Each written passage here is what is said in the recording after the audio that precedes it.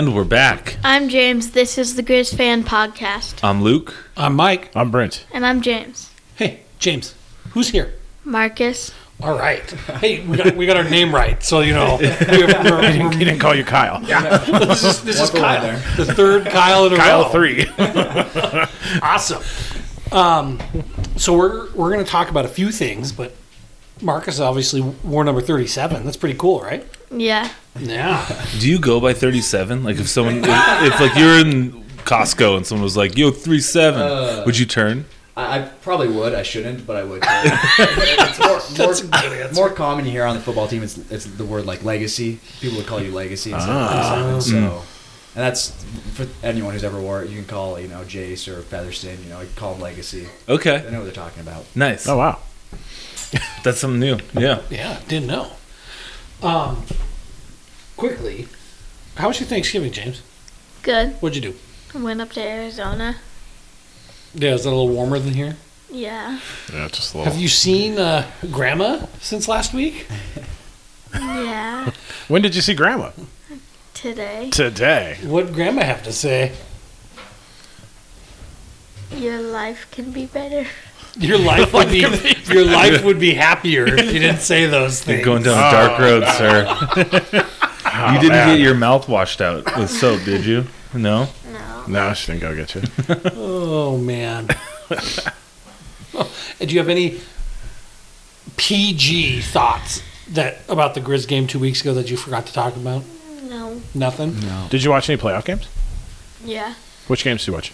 Like all of them. Like all of them. What were your thoughts? Any surprises? NDSU. That surprised you? You had more faith in Drake than anybody else. I wish. Did you literally think Drake was going to make a game? You were teasing us last week. Yeah, okay. I didn't think. I wanted them to win. You didn't want NDSU to win? No. Oh man. If you, I'm happy they're going to Bozeman. yeah, you'd rather have NDSU than Drake and Yeah. Bozeman. But James, you want a rematch, don't you? Yeah. Yeah, see, you're one of those guys. Did you watch football on Thursday? Yeah. Yeah. That was a good day. good night for our teams. Packers apparently were okay that day. They learned how to play football. Niners beat the Seahawks. Did the Lions win? No. No. Who's your favorite NFL team? Niners. Niners. Okay. Yeah. Good night for a Niners fan then. Marcus, who's your team? Tennessee Titans. Oh, okay. You got to win today, right? I wanted them to lose, but Oh, are you in You're going for Yeah. draft pick. I'm ready mode? for a draft pick. This season's over with. I want them to start losing. So their win today actually did make me. You need a QB, right? Yeah. Well, I feel like the Panthers have that on lockdown, but did they trade their? No, the Panthers' number one draft pick goes to the Bears. Wow. Well, the Bears are going to have the first and second pick. Bears are going to get Caleb Williams and Marvin Harrison Yeah, Jr. boy, it's going to be a big draft for the Bears. I like it. James, let's get you wrapped up. Anything else you want to talk about? You have any questions for Marcus? None? Are you excited to go back to school tomorrow? No. No. Okay.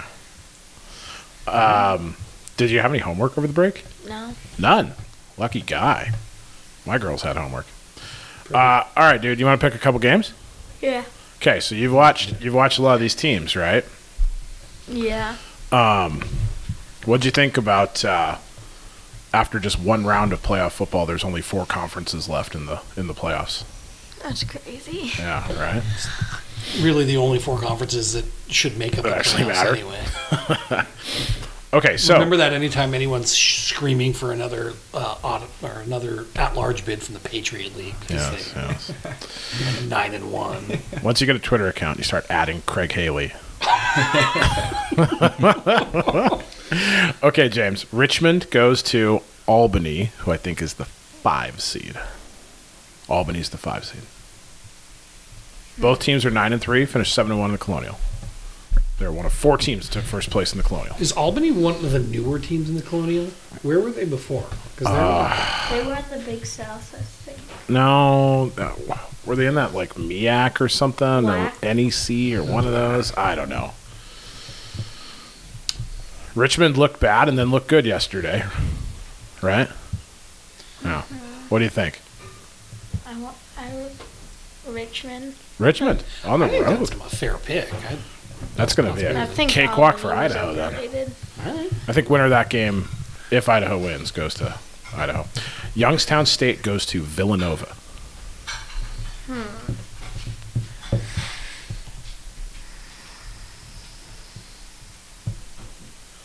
Youngstown played last week, right? They beat Duquesne. Yeah.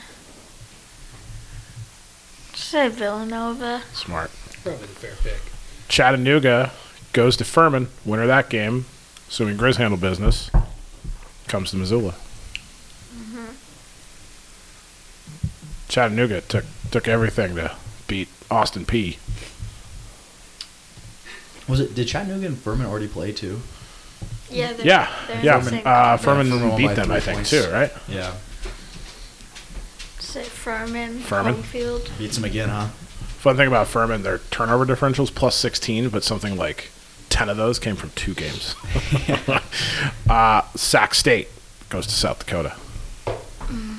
Winner of that plays Cats or North Dakota State.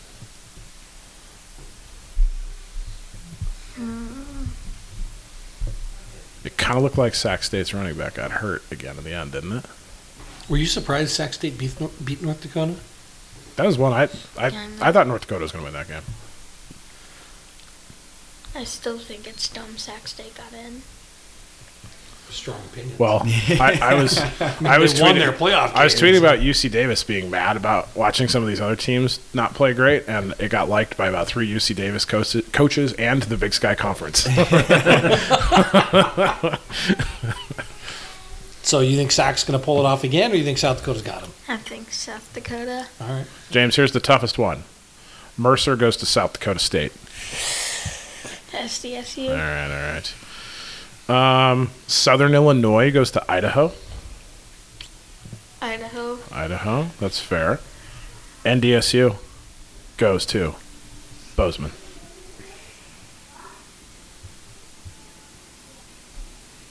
It's tough when you'd like them both to lose. And they can't end in a tie. Yeah. Someone's got to win that game.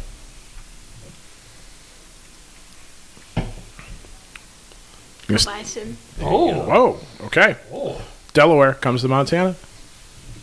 Griz. Okay, buddy.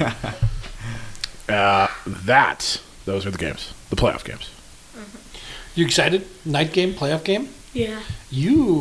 I realize this, you missed the playoff game last year. You were still down in Arizona. right. I came home early. So it was me and a bunch of fun people sitting in our seats. James, who wins the last Pac-12? Oregon or Washington? Washington. What do you think? Boy, they look not so great against Wazoo, huh? Yeah. And then what's the other big one? You know, somebody sitting at this table has beat Washington before.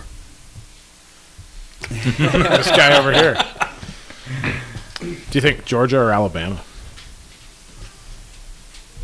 I don't know. Georgia didn't play good. Yeah. Alabama needed a ridiculous 31-yard touchdown on 4th and goal to beat It's crazy.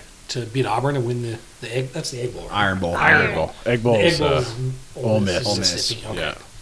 Who won that? Oh, yeah, Ole Miss. Ole Miss. So you think who? Georgia? Yeah. Yeah. What about Louisville and Florida State? ACC. Louisville lost. Yeah. Florida State lost their quarterback. I'd have to say Louisville. Boy, that would certainly answer questions about the playoffs. Turn some stuff on its head, yeah. Yeah. Okay. Just thought some conference championships might There's be fun one too. question for you online. Evercris wants to know who's your favorite NFL player who's not a San Francisco 49er. Oh.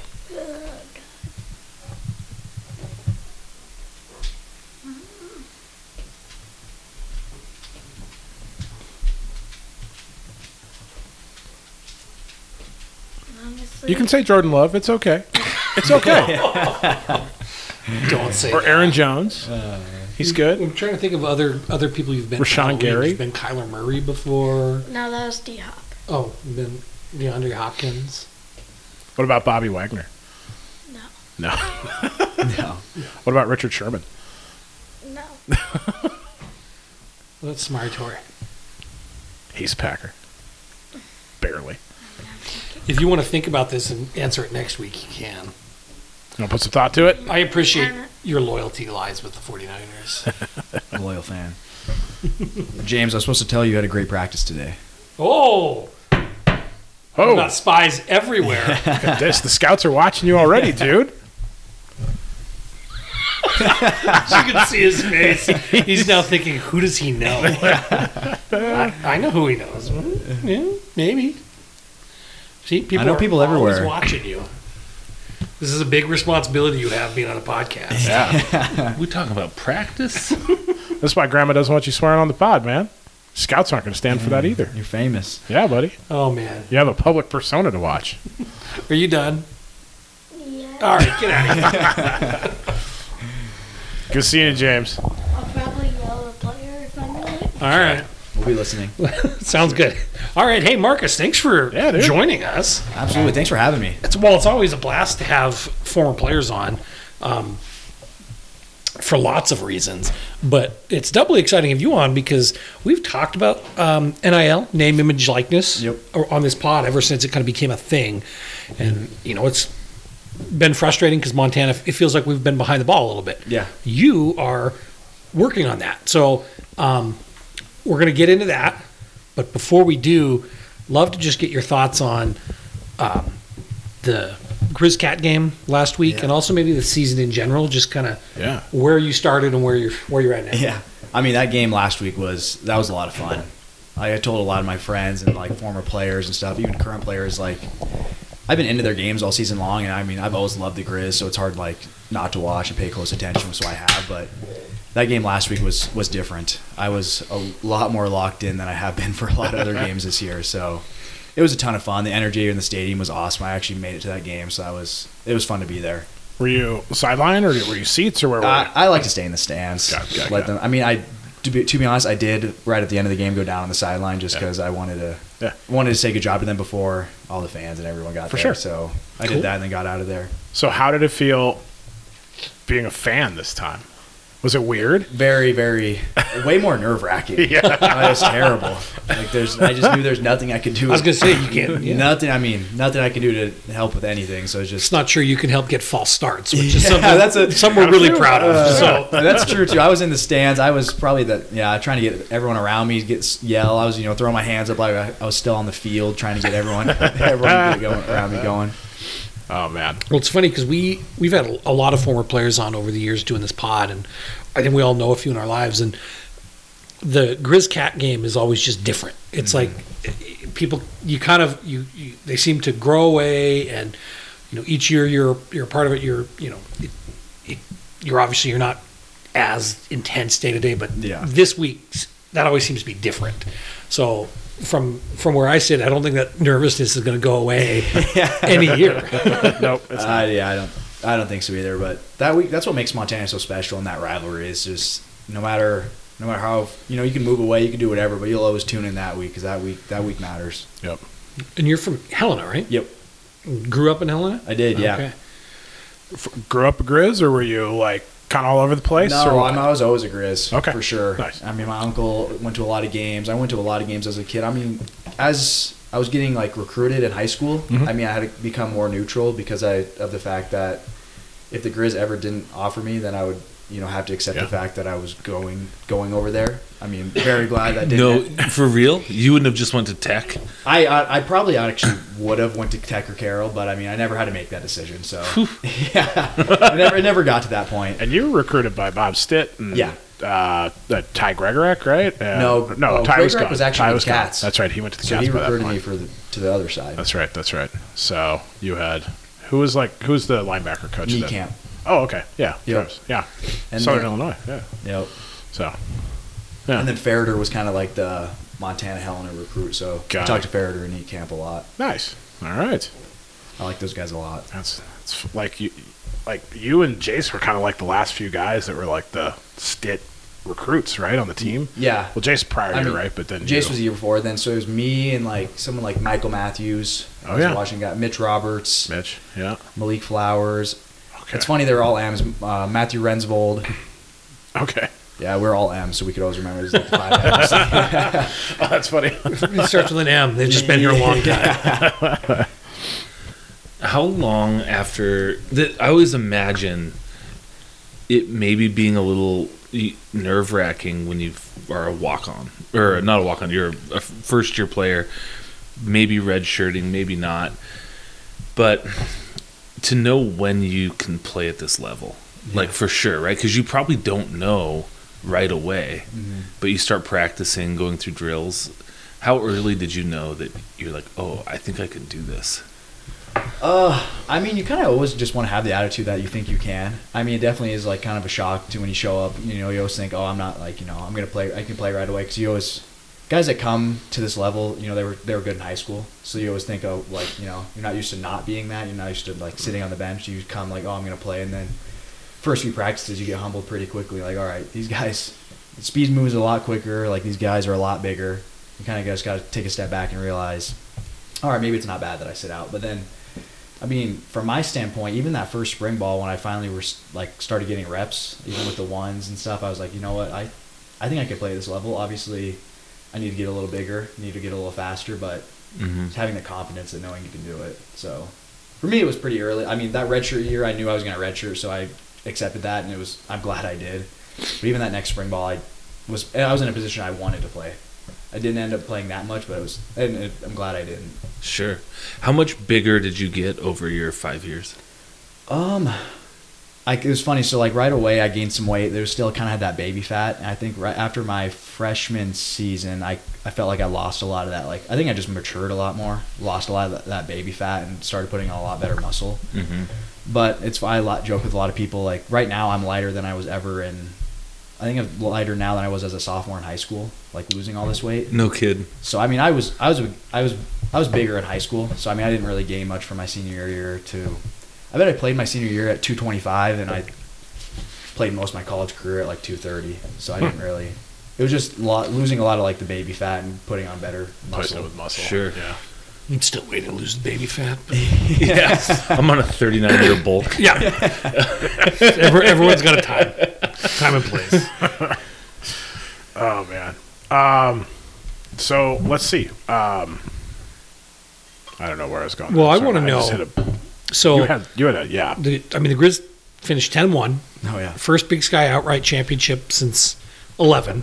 I Yep. was there. We're going to say 11. For sure. Lost the first conference game to NAU.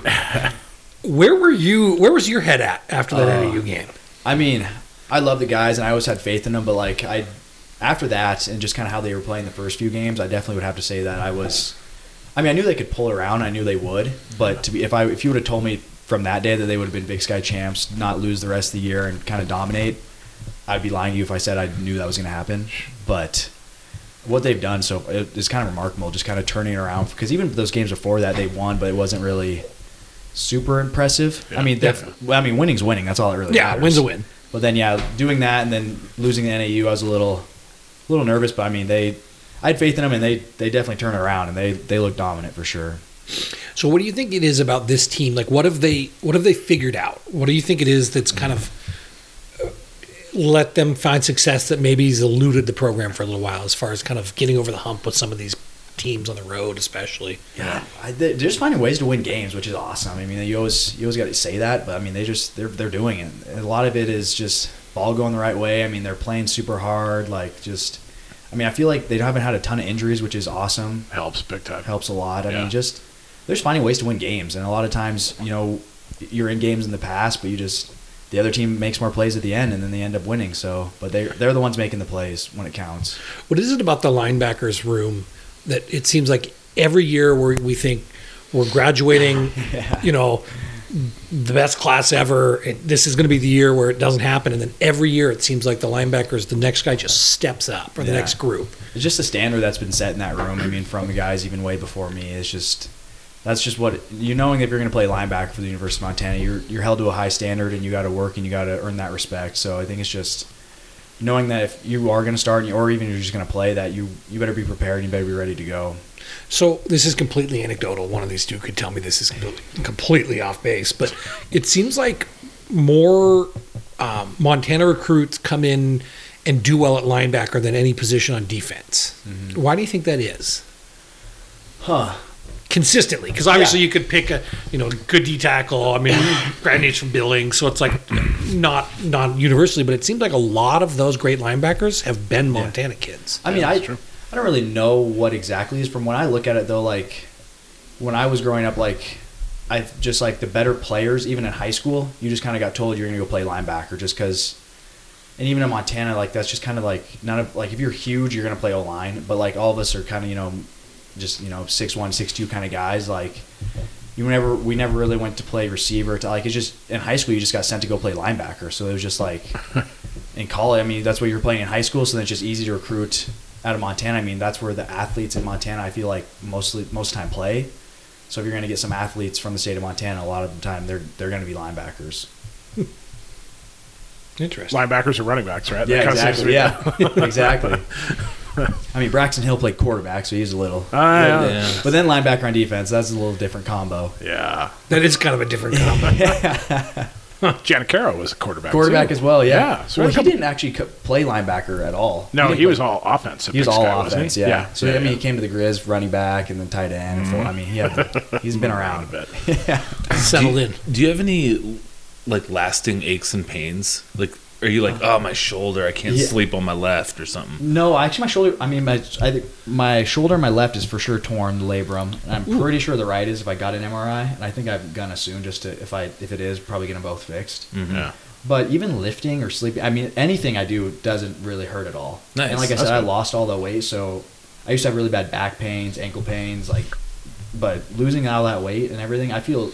My body's never felt better. I think in so long. So watching the Griz Cat game, did part of you're like, let me put on a mustache and go out there one more time? Like, are you still like you're not ready to play City League because you're gonna light someone up? I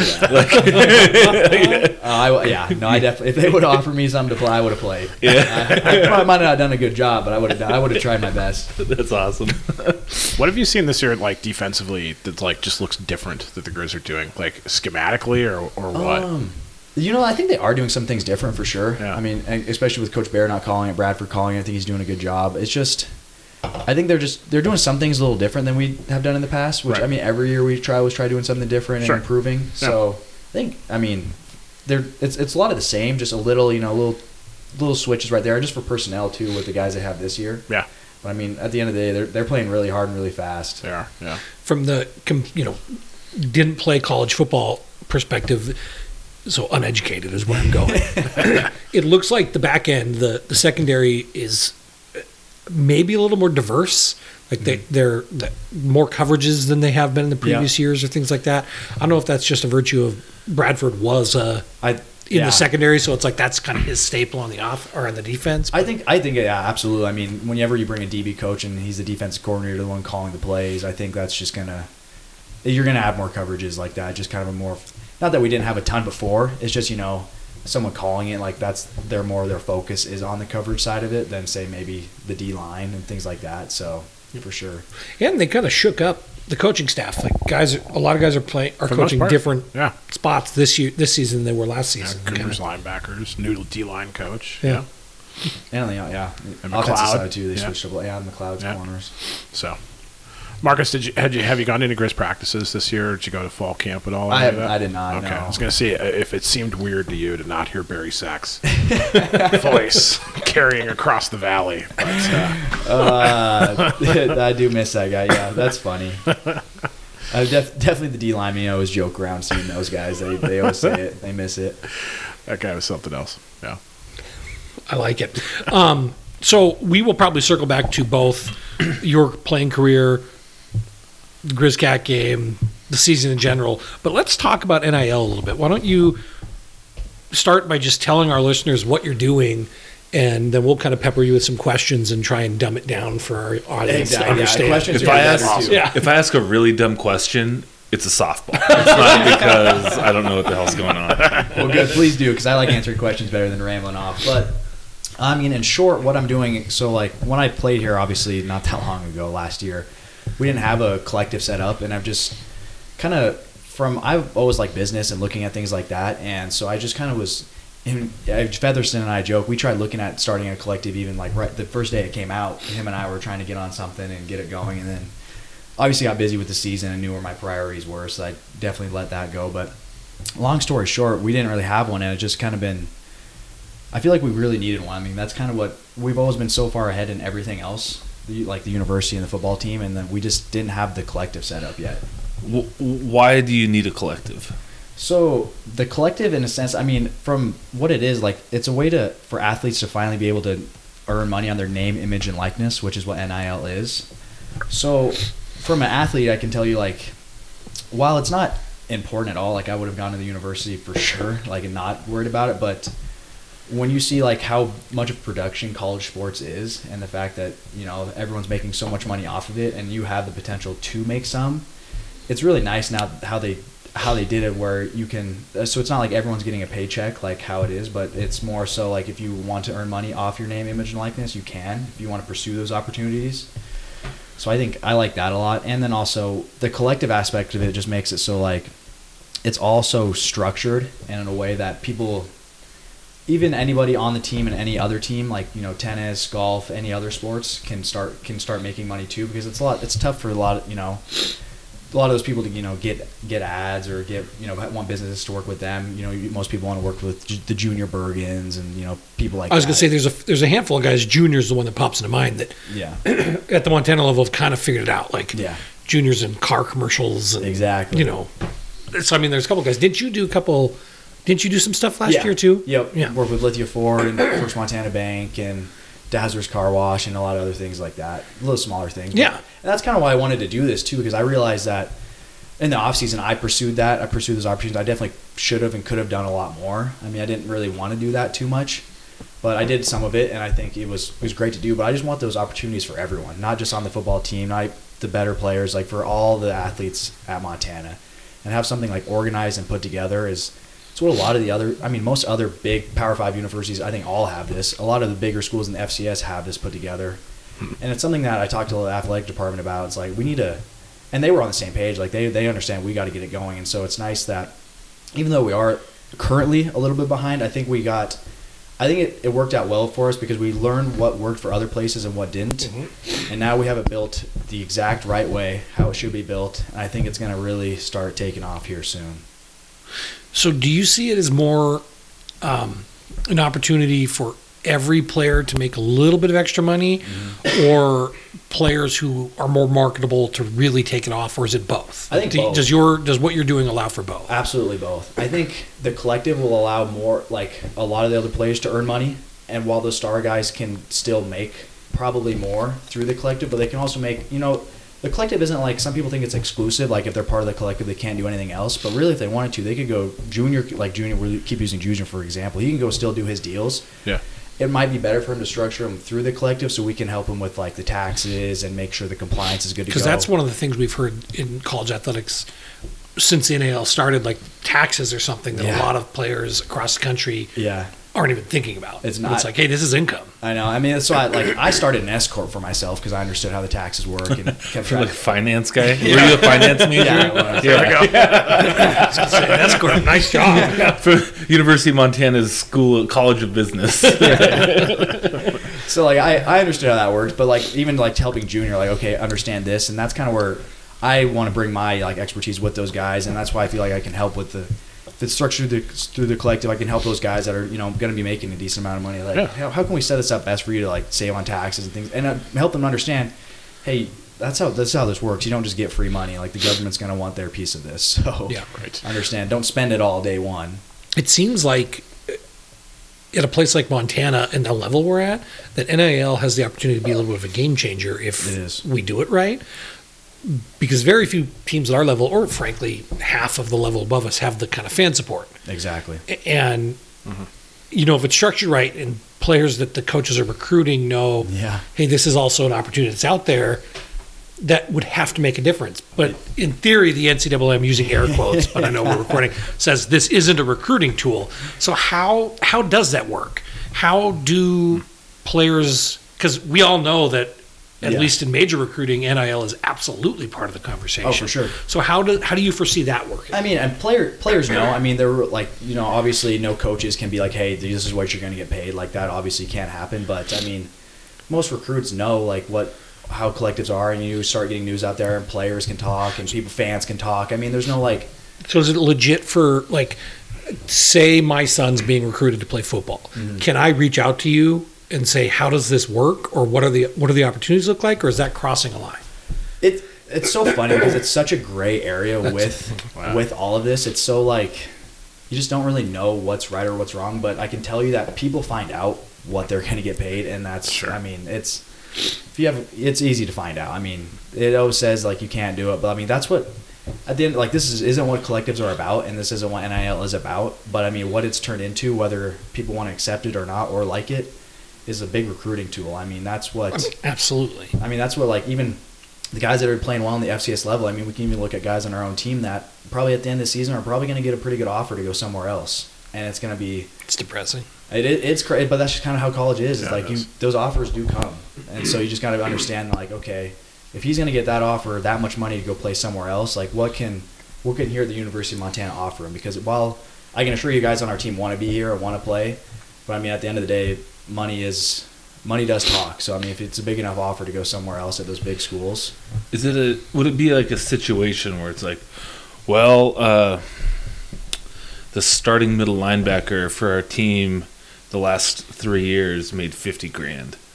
We can't give you money. The collective gives you money, or some deal is brokered between a private entity and the player, but all I can tell you is someone always pays our middle linebacker $50,000. Like, Yeah. you know what I mean? Like, from a coach telling a player that.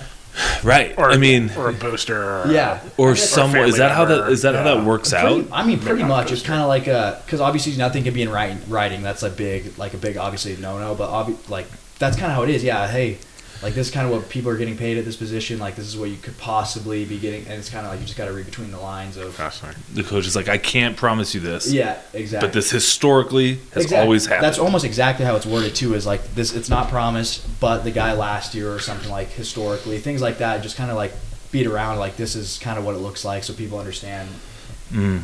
And it's just, I mean, that's how it is. And even getting recruits now, like whether recruits want to go, it's a lot like a lot of guys will just go be backups at the FBS level at those big places, just because. I mean, places that are like those big Oklahomas, those big other colleges are getting paid like 30-something grand just to be on the roster. Well, wasn't there I mean, we had a transfer quarterback I was that gonna we say. lost to a Big Ten team, didn't we? Michigan? Michigan. Because Potentially. he was We're going off rumor. yeah off rumor, but he was going In to the come here, offseason. and he would have actually played here. Yeah. But he wanted to go to coaching afterwards, and they were basically like, "Come be the third string QB at Michigan. Here's an NIL, and oh, by the way." Do you think Exactly. do you think he was good at stealing signs? No, just kidding. It's a real. You're dropping a whole lot of accusations. I'm, Right there. I'm being funny. I mean, that's where like Alleged. Montana could be huge. In this FCS level, like you said, no other fan base is like what we have. Yeah, yeah, So for I mean, sure. we could build an absolute powerhouse for a collective, and really, that's just really providing for the athletes too, and helping it's like helping the businesses too in the community. Like when you go look at other places, there's so many athletes like promoting the businesses, and it just builds a whole community of it. And that's what we could really do here is have all the athletes like with advertise for the businesses and things like that. I do like the tie-in that it can create, where it's like you're kind of you're becoming more a part of the community. So when someone donates money to the collective, Can we say contribute, because that's one thing with since the collective isn't a non-profit, you don't get a tax deduction from straight just personal, but you can get a tax write-off from a marketing expense. So if you want to contribute to the collective, you can get a tax write-off as a marketing So as a business. As a business. So like people like Sure. Mike and me. Yeah. yeah, Our okay. businesses. So I mean, you or can say others. donate, but I just wanted to say that right away. let's use the right words. Contribute. Contribute. If someone contributes to the collective, that money goes into a pool that then is. So How is that So when someone contributes, they can say how exactly they want their money to be used. Hey, I want this all to go to the football team. I want this to go to the tennis team. I want this split between golf and track. I want this all to go to Junior Bergen. Like this is just like when you or I just want this to go to the collective, and then the collective kind of decides how to equally distribute that based on kind of where the funds are already being distributed and like kind of where they need to go and how many people on the team and things like that. Can contributions, is the collective arranged and this, I'm now in deep water that I don't understand. But as a double graduate from the College of Business, did you get both your?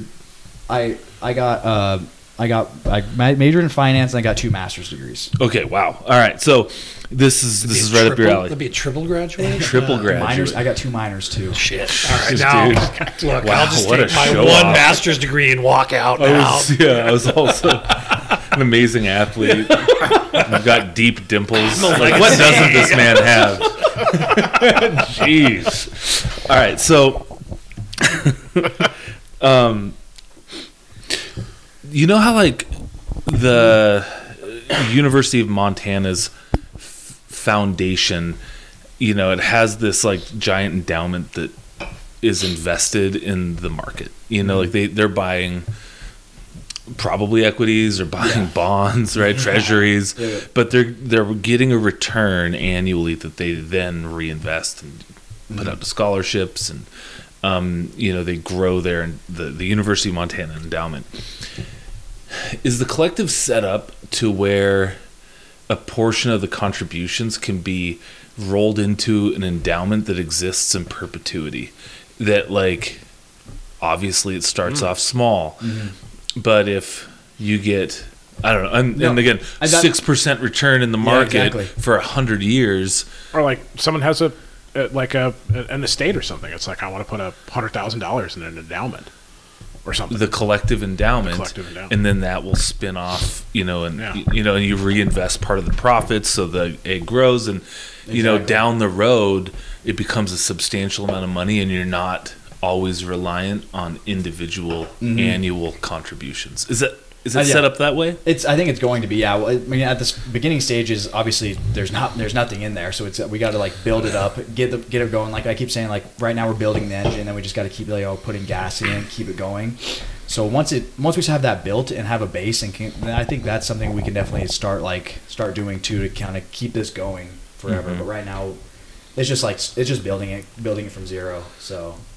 Like it's like a spreadsheet of debits and credits and distributions. Well, so another thing too, I should probably say is like, so this is we hired a third party that runs collectives all around the country to like do this. So this isn't like Marcus Welnel decided to go do a collective. That's far. I would trust you. When you said earlier we've set it up right, I was like, well, this is impressive. I mean, I was there, but okay. So you got some structure behind it. No, there's so much structure. I mean, this company runs Oklahoma's collective and other really big Power 5 collectives. So and they're thinking like they're setting this one up to be just next to those, even though we're an FCS school. People want to say, I mean, they understand the base it is, and they understand the community that Montana has. So they think there's big expectations, and so.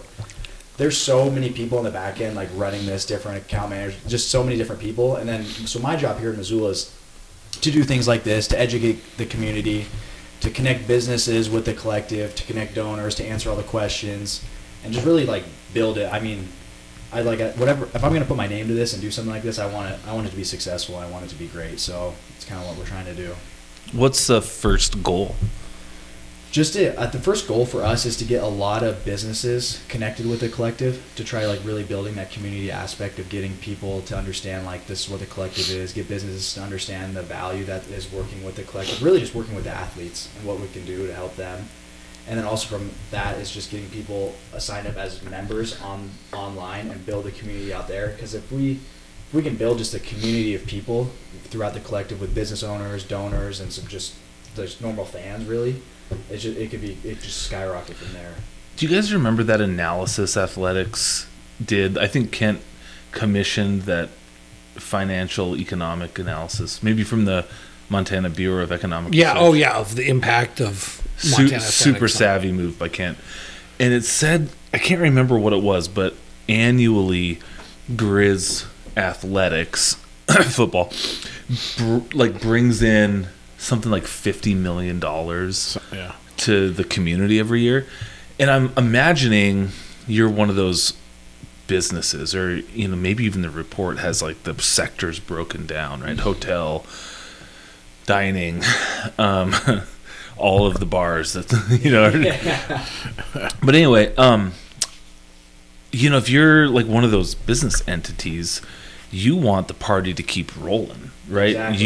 You want 25 26,000 people in that stadium every dang week, and you do that with an exciting on-field product. And now, like one of the other ways, I mean, there's a lot of ways to bring talent here. Marcus Welnel was going to come here anyway. He said it, but there's a new front in this battle that you have to fight, and it's NIL, and you got to kick ass there. I'm so glad you said that, because that is exactly what we're trying to like. Nice. I mean, that's what it is. We're trying to build. I mean, these fans want Griz football to be great, and they helps businesses. It helps Missoula. It helps Montana. So here's a great way for them to help the on-field product is contribute to that, help the people that are currently there, help build up the collective so we can get future product, future talent on the field, and just, I mean, it's just a domino effect of where we can just, I mean, it helps everybody in Missoula, Montana. I mean, it's just going to be.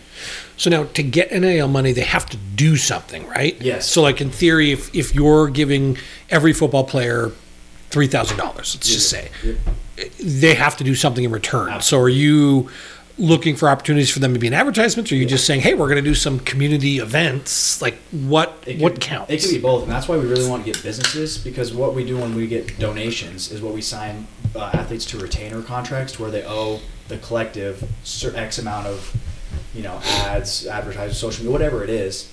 And that's why we get businesses to partner with us, because then we say, okay, you owe us 3 social media posts. How about you do one for this company, and this company?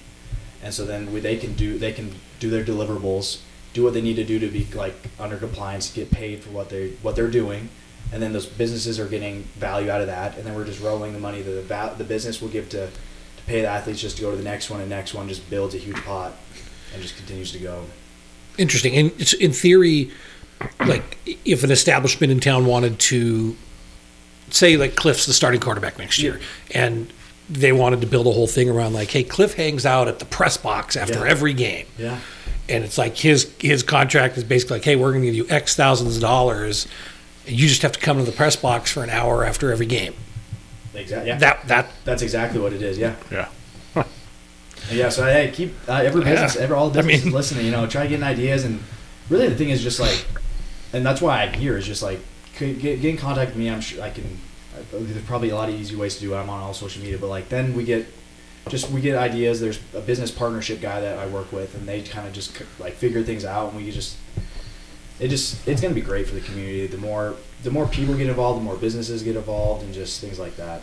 So, Mark, it seems like primary focus right now, building up business contributions, sounds like the kind of the main wing. And I think you'd had a post up when you were putting some information out here, is that business contributions to the NIL are considered marketing expense, so they could be tax deductible or considered a business expense, correct? Exactly. If you're a business. If you're a business, yeah. So, absolutely.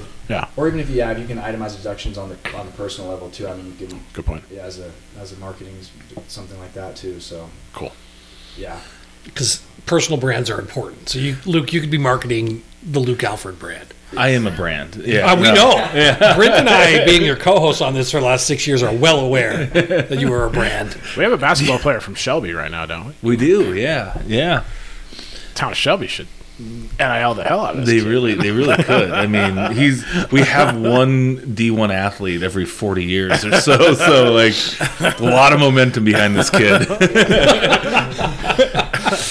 So Marcus, okay, I'm a business. I want to what I'm sure you got a website, contact information. Like, what's the best way to get info on this and get things going with it? So, I mean, the website is goodoldgrizzlies.com. So that's just kind of the main site for the collective. Yeah. And you can do like the contact us now thing, and then someone will get a hold of you. Sweet. I mean, the best thing to do really would be to go just contact me, and then we can get the ball rolling. Because when it goes through that, it goes to someone else. Just kind of like a chain of things. Where whether if you just go straight to me, we can just get right to the point. Really. Cool.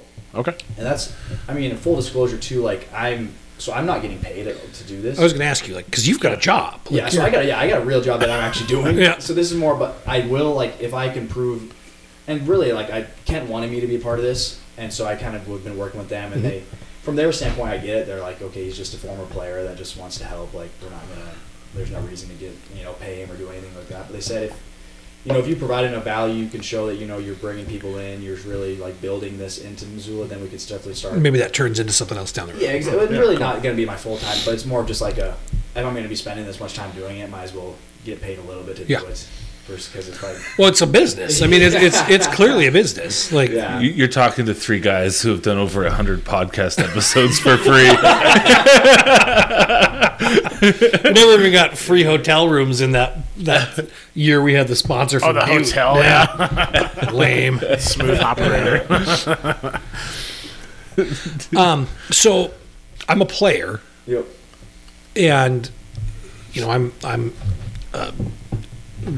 a Grizzly Sports Collective athlete or whatever the proper name is. What's in it for me as far as like opportunities to build my brand? Like, are there kind of canned things that you're going to help every player do if they want, or like what's in it for the player? I mean, really just be the opportunity to earn money off your name, image, and likeness. And you can, and so we're going to come out with, like, a storefront where each player is going to have their own apparel and things like that. So then people can market themselves better.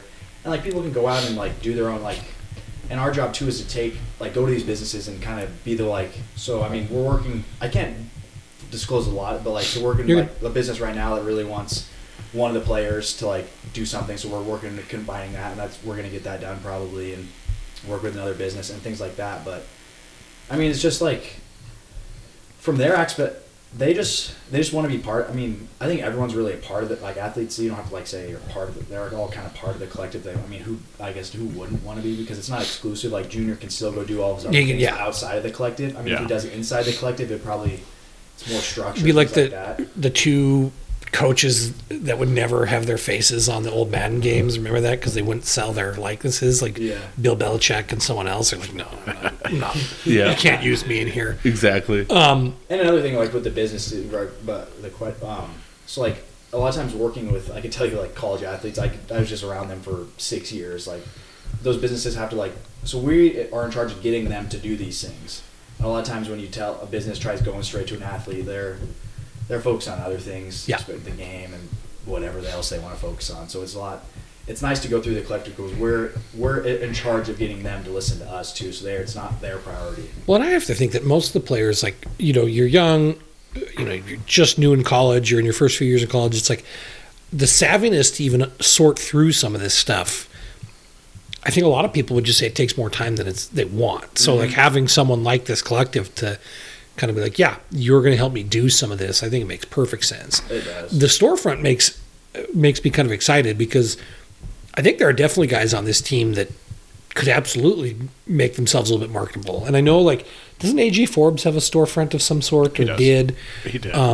Junior seems like someone who could easily do it. But like even like Cliff, he and two of his friends made those shirts that, like, the Battle of the Brawl or whatever you call it. It's an awesome shirt, and I've ordered them both from the Scammer and now from Cliff. We'll see. I got a confirmation email from Cliff. So, but like having the storefront to me seems like this perfect opportunity where it's like he and his friends came up with this design, and then there's like hey, Marcus or whoever, like, can you get this set up in our storefront? Exactly. So then it's like, then there's some kind of certainty for fans where it's like, hey, we know, this is the Grizzly Sports Collective. This is legit. This is the way to go. And it really kind of takes care of some of that stuff. Is that kind of what you envision with that storefront? Yeah, like you just said, like there's so many scammers out there and people building whatever. Like, but the thing is, like, if you go through the collective, it's legit. And you're gonna like get it. So it's just providing a place for athletes to be able to do things like that on a legit. So like that's what we're here. Like, we're here for the athletes at the end. Like this is what the collective is for. Like, this is the reason I'm doing is because I understand, like, as a former athlete, like how important that was and how cool it could have been to have something put in place like this. So I mean that's what we're doing this for, is for the athletes. Do you have to do any sort of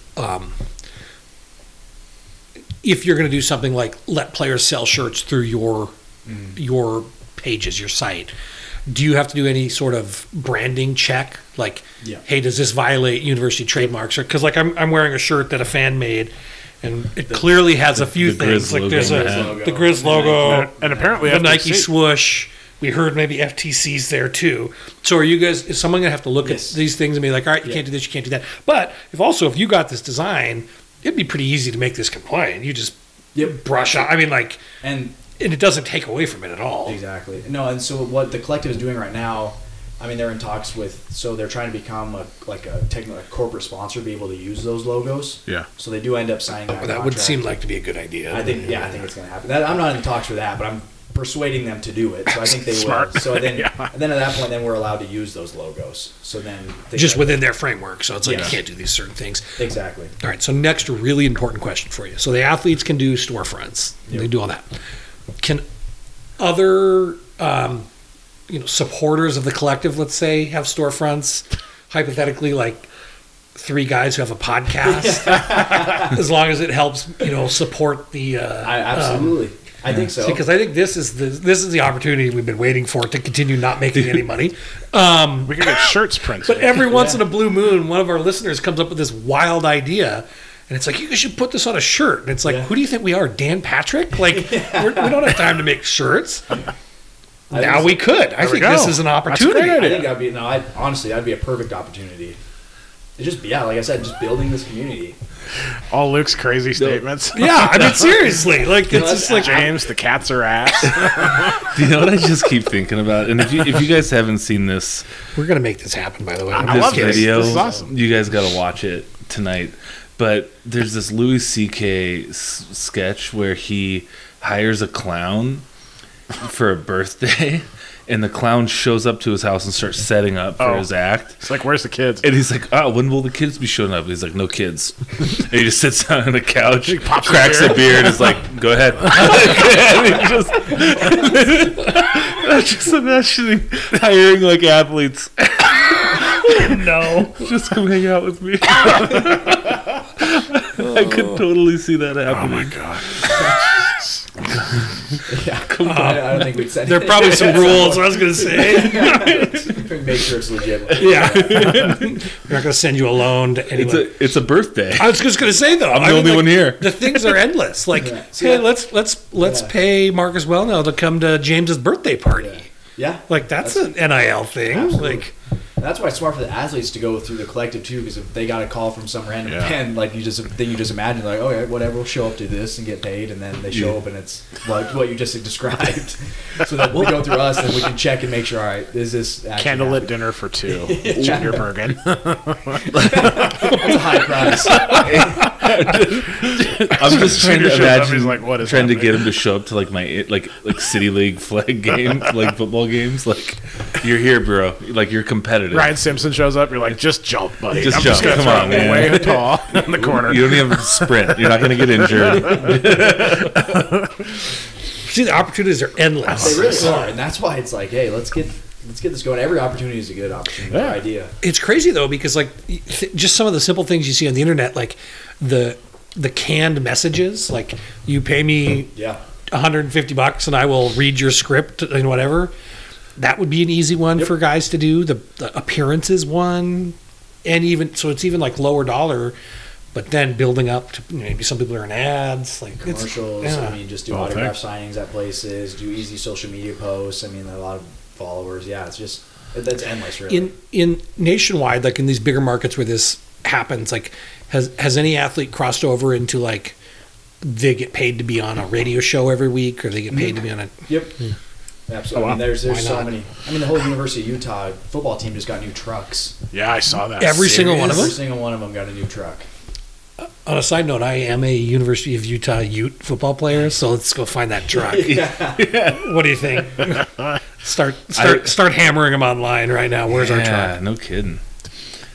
GFP truck. That's incredible. They all got trucks. Yeah, I mean, at those big schools, those like quarterbacks and high level players, they're getting paid pretty. I mean, I think it's no surprise really that like I think that Notre Dame quarterback just decided he was coming back. Maybe I saw that, read stuff, but like I think more people are like someone like that making more money. Well, I have read that some of these quarterbacks are sticking around because they're going to make more money. Make more money than a rookie year contract in the NFL. Fascinating. Which is crazy to think about it like a few years ago, but that's. But if you think about it, like Brock Purdy, you know, he was the last pick of the draft, but he's going to pay like $850,000 this year. Obviously, a higher level draft pick is going to get paid more than that. But if there's some guy at Texas Tech, right, who's going to be like a late round draft pick, going to go to the league at some point, but he's going to get that very low incentive contract and really not have the opportunity to make a lot of ad money as the third string quarterback for the Carolina Panthers. Like, maybe you do stick around and Exactly. bank that. Do one more And year. yeah, the Texas Tech alums and Yeah. donors, they It's like, yeah, stick around for year Yeah, 7. They're Like, ready. They want him to stick around and try winning again. So I just think about not just Montana, right? But if if half of the former athletes donated to the collective, right? contributed. Thank you, contributed. I'm going to get this right. It could be a substantial amount of money. oh yeah, for sure. And there's like really successful former athletes. Yep. You know, they're doctors and lawyers and, business owners. This could be huge. Yeah, it could be really. I mean, that's why Montana's so like this. It could be huge here, just with the fan base and everything that we have is just, yeah. So it's exciting me. That's why I'm willing to do this. This is awesome. Yeah. I hope somebody who's a lot smarter at our history than we are starts thinking of all the things Lucas said so we can line up T-shirts. Because this is a great opportunity for us to contribute back to the We class. can't be going too deep into the archive. when no one was listening. Too deep in the archive like 3 weeks Like ago. 3 weeks ago or 6 weeks ago, we were talking about studies or Internal body temperature. yeah. So, Marcus, we did have a couple questions, I figure, because there's Yeah, some if NIL they're specific NIL related, ones, so yeah. we can kind of hit those and we'll come back. I think we kind of hit a bunch of these. So, one question we had here was if someone is a subscriber or contributor to the NIL, does that money get divvied up to all athletes? You kind of answered that already, right? Yeah. So I mean, they can decide where they want their money to go, Yep. and at the end of the day, so like they do decide, hey, I want to give my money to the football team, or let's just do basketball team. Yeah. So that's the coach's decision at that point of where Okay. that money, if it's equally distributed, if maybe the seniors get more. See, that's fascinating to me that it's the coach's decision, even though like it's supposed to be separate from the university. Like, it's, Well, yes. So it's not the coach's decision. Got it. gotcha. Got it. Yeah. Hear you loud and clear. But something else that question hit on that you said earlier that I want to follow up on. You referenced earlier being a member of the collective. Yes. So what does that mean? Like, what do you think that And entails? that's what we're trying to really build out right now. That's kind of why we kind of were slow playing of like trying to get people to be members of the collective, and now we're trying to word it as get early access to all the benefits that we're rolling out with, and we have partnered with some businesses that they're going to provide benefits for members of the collective. We're trying to build like even Sammy Akim's putting like exclusive content on the collective site, so like, and people like it's kind of like a. Yeah. I looked at eGriz for like the first time. It's kind of like God, avoid that. well, we're trying to build an eGriz, but like a more The club side where it's actually not crazy. exactly Yeah. like, and you know when you're on there, you're all part of people who have contributed money to the Griz collective, so it's Oh, yeah. all fans like that are truly fans of the Griz, willing to actually contribute money to it, or all commenting, posting on that. People are getting exclusive content. I think I mean, I don't know how much I can say before if deals get officially done, but we have people like willing to put content on there. We're trying Cool. to build it out, and then it'll be benefits similar to like if people are familiar with like the quarterback club. It's going to be like benefits like similar to that, to where we can put like depending on how much you like what membership level you are a part of the collective, like you'll get better benefits and things like that. Brent and I are members of the QB club, but we really don't like it. Yeah. Just kidding. It's usually my favorite code every year. It is. Yes. Okay. I think this one we kind of, this question here, I think the Iowa Griz had pretty much, I think we did cover. Let's see. Sorry. Okay. And then on Twitter, it says, Remy in Montana says, how do you think NIL has or will affect competition in recruiting against schools that offer full cost of attendance? As in, can you describe full or So, define? like North Dakota State, I think the Dakota schools offer this. So your full cost of attendance rather than just a scholarship is provided to you. So, right, room and board. So they get and- more of like they get extra money. It's like a stipend on top. And I'm trying to think that. Do you know for sure? Yeah. Well, let's let the guy that works on campus explain. So the full cost of attendance isn't given to all full scholarship athletes. Okay. So like the money that an athlete can get will cover tuition, but maybe not the fees. But at UM, for instance, you can get other awards through football to cover fees or to cover living expenses, right? But at NDSU, I think all of their full scholarship athletes have everything covered. So if you're in an online class, it might be $50 per credit for an online fee that wasn't like initially budgeted for when they cut the check for your out-of-state tuition, because that's like a fixed thing that they can see in advance. But depending on like lab costs, parking pass, like it's like full cost of attendance, so you're zeroed out at the very end. So yeah, you end up getting more for the cost of attendance versus like what we do here at Montana. Exactly. Yeah. So and it's like the scholarship covers the equivalent of room and board to, have a meal plan and a dorm room, plus tuition. Right. Cost of attendance would assume that you have travel costs to and from your off-campus apartment. You have whatever, and so it's and every school every public university has to figure out what their cost of attendance is as part of the whole FAFSA process, I believe. So it's like there's a difference there. Gotcha. I think the NIL could be huge in that, because if people, we just keep using football, but like we can use any sport. Like example.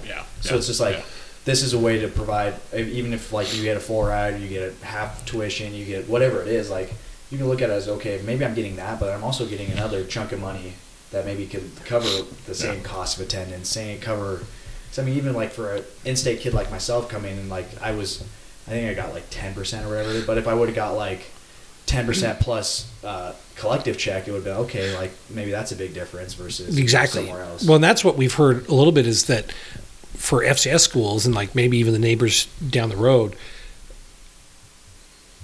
you've got a really good recruit in Montana, and it's like you can get away with doing a half or less because you know that the collective is going to fill in the gap. I've talked to definitely some people who went the other way because of that. So it is happening. I've heard that too. Yep, I've heard that too.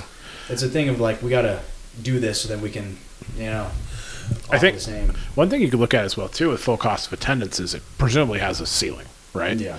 If a certain player for an athlete, if a business wants to pay that player $50,000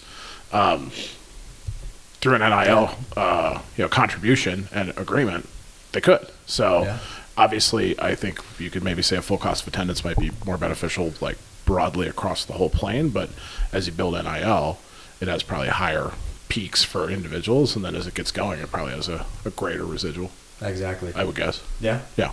One weird ancillary recruiting benefit might be that because of our fan base, the other sports might get better too, right? Like, what if like people are just donating to the collective whole, and then like you're on the golf team or something, and it's like, well, I could get $300 for going to UM or $0 for any other Big Sky school, because no one's they're not donating at the same rate. Mm-hmm. I mean, the biggest deal we have right now is the soccer team. Yeah, remember Savicki told us that. Yeah, I could totally see us getting better all around, not just in football. This isn't just a football. This is for the entire University of Montana athletics, and then that just goes over into Missoula and just keeps growing. Well, and one thing that I went to the first Hoop Clubs meeting, and I think we talked about this in the pod, but Travis Allbutt basically said that the transfer portal, and he did specifically say NIL, but basically pointed out like it's changed the game. Yeah. And basketball, kind of so different from football, where so many teams out there kind of think they're one guy away from being whatever. So it's like you see this guy who's all Big Sky Conference as a sophomore, and I mean teams are after him, and their teams are after him with big dollars. And so it's like, if we want to be competitive in the Big Sky Conference of basketball, we need to get some sort of NIL thing going for basketball players, because I think they're even more of a risk to leave than football players. I think so too. Sure. Just there's less of them. Like you said, one guy can really make a huge difference on a basketball team. Mm-hmm. Fascinating. All right. I think we had a couple of questions for you that were NIL specific. Luke Rounds was just wondering, how do you spot the fake on NIL stuff pretending to be the player? And he uses the example that we talked about in the last couple of pods, where scammers rapidly jumped up to create Cliff's shirt over. So Any tips on? That's why I would say it'd be important for the athletes and the businesses, everyone to use a collective, like to have the collective be the one site that people go to for this NIL stuff, and that's if you go there, it's going to be legit. Perfect. Yeah, and I would say, short of that, if it's not being sent out by the athlete, Yes. Yeah, random account Yeah. on Twitter or Either the athlete or the Facebook. collective. Yeah. Okay. Perfect. Go to the athlete. Go to the collective. I think last one we just had here, Samsonite on Twitter here was just saying there's not a better person to be supporting the team from an NIL perspective than you, Marcus. And just do you feel UM players are fairly compensated to date? Are players equally compensated? I think we've answered that question. How do we match up versus other Big Sky teams, including the Cats, in NIL deals? I mean, I think currently we're behind. I don't know who other Big Sky schools have a collective. I can just speak to the neighbors because I've seen theirs and kind of studied it. I guess Idaho probably has one. I think Outside of that, other probably teams not. do. I don't know how well they're doing. I can tell you the neighbors has been put together, but I can also tell you how we've structured ours and how I think things are about to go. If we can get people on board and get things rolling, I think we can catch up or even surpass pretty quickly. Nice. this is where I just think that, like you talk about Idaho, and I think there's going to be a big difference between a place like Missoula and a place like Moscow. Like that is a small town in a state that has a lot of other football. It's like there's this opportunity here to grab more than I think some of these other schools could even expect to do. Exactly. In my opinion. That's what we had for NIL specific questions. I figured since we were on that topic, we might as So well. do you have a website or anything? Like, where can people go to learn more? Or how do they reach out to you on GoodOldGrizzlies.com is a collective. And OL is OL, not OLD. OL. Okay. Yeah. Good old Grizzlies. Just like in the fight song. Okay. Yeah. We'll try and tweet it out. Exactly. And then, Got there's it. a Twitter, too, going around. We're trying to get more. Oh, perfect. Yeah, get more stuff we'll on elevate that. you. Yeah. Absolutely. Awesome.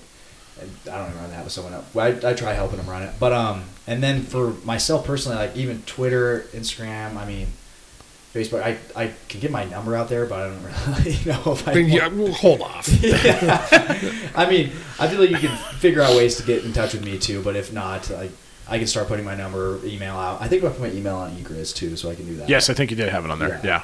I can share that. I'm happy to do that. So it's just like getting in touch with the collective. All the information's on the website there, and that's how you get signed up for memberships and things like that. But then, and you can even do the contact us now page on there. But cool. for businesses and stuff, and I need to talk to like some people that want to donate more significant dollar amounts. We've actually put pretty streamlined process for that. That's even better than like an online page. We have like really easy forms that we can give people, or I can mail them, so it's super straightforward.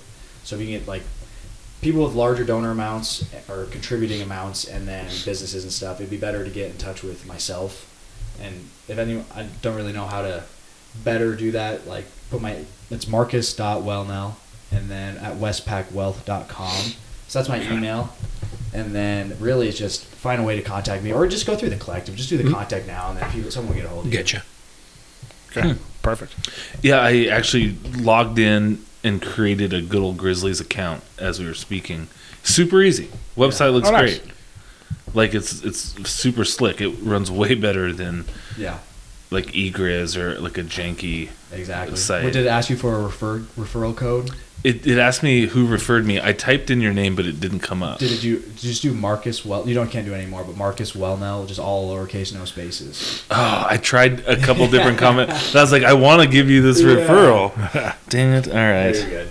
I'll create a second account. No, but the website, it's all pretty straightforward there. And then when you go to like the community section, that's what we're trying to really build out there, and the content and stuff. I think Sammy's got some stuff on there, and Yeah, we're gonna get some more stuff rolling. I'm hyped about this. Oh, you can see community members. Jace.Schillinger is on there. There we go. All right, Jace. There we They go. don't let you like, comment, or post or anything until you become a member of the collective too. So it's kind of that's incentivizes great. you too. And that's why too when you're like you're in that community, you're commenting, you're going back and forth with people. You can really know that like they're truly aligned with Griz athletics too. They're not just some trolling fan who doesn't really care about Griz athletics. I mean, they're willing to contribute to the collective. So then, I guess I don't know. You're talking with actual Griz fans instead of just Right, like whoever just hops on these shit forums. posters. Yeah. They're out. Those type of people are out there. Some guy named Sick. B. Wahlberg really is all over eGriz. All He over really seems the like an place. asshole. This guy is the worst. The Yeah. worst. Now we're distracted because we're signing up. So this is working working really well for you. Got 3 more right now. Yeah. Let's go here. What haven't we asked you so far that we should? I think we kind of hit on everything. It's just educating people. Sorry to interrupt you. What's the referral I need to put in here? Marcus Welnel, no spaces, just all over. MarcusWelnel.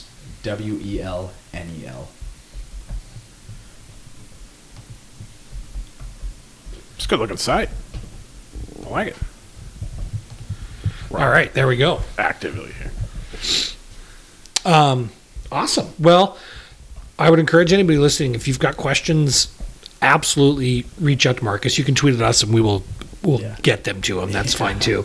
But I think the other thing is if you have ideas, this seems like we're kind of at the ground floor of something that can be really cool. Exactly. And any ideas, anything, really, get at us. I love this. This is awesome. Yeah, and then it seems like we can integrate some pod work as well, too, and see what we can do to help you guys out here as well. So, yeah. Man, I'm pumped. Look, there's a whole little community in here. I like to be part of communities. I love this. Kyle Samples in there. Did you see that? No, I don't want to. If Kyle Samples here, I don't want to use it. I only like to hang out with Kyle most of the time. Awesome. So if we're done talking about NIL, we got all sorts of other things that we should talk about since we got you here. All right. We've talked a little bit, obviously, about the game last week and maybe the big picture of this season. So you were recruited by Stitt. Yep. Were you a redshirt Stitts last year? Yep. So what was that transition like? It was different for sure. I mean, just the coaching styles that you can see from afar, it's very different. So, but the transition itself was, we knew when we lost that last game of the year that it was probably we were going to get a new coach, and then obviously we found out the next day we did, and then we I think it's different from other schools where you don't really know who your head coach is going to be. Mm-hmm. I mean, we all heard the rumors and we kind of knew what was happening, so it really was no big surprise when Coach Houck was coming back.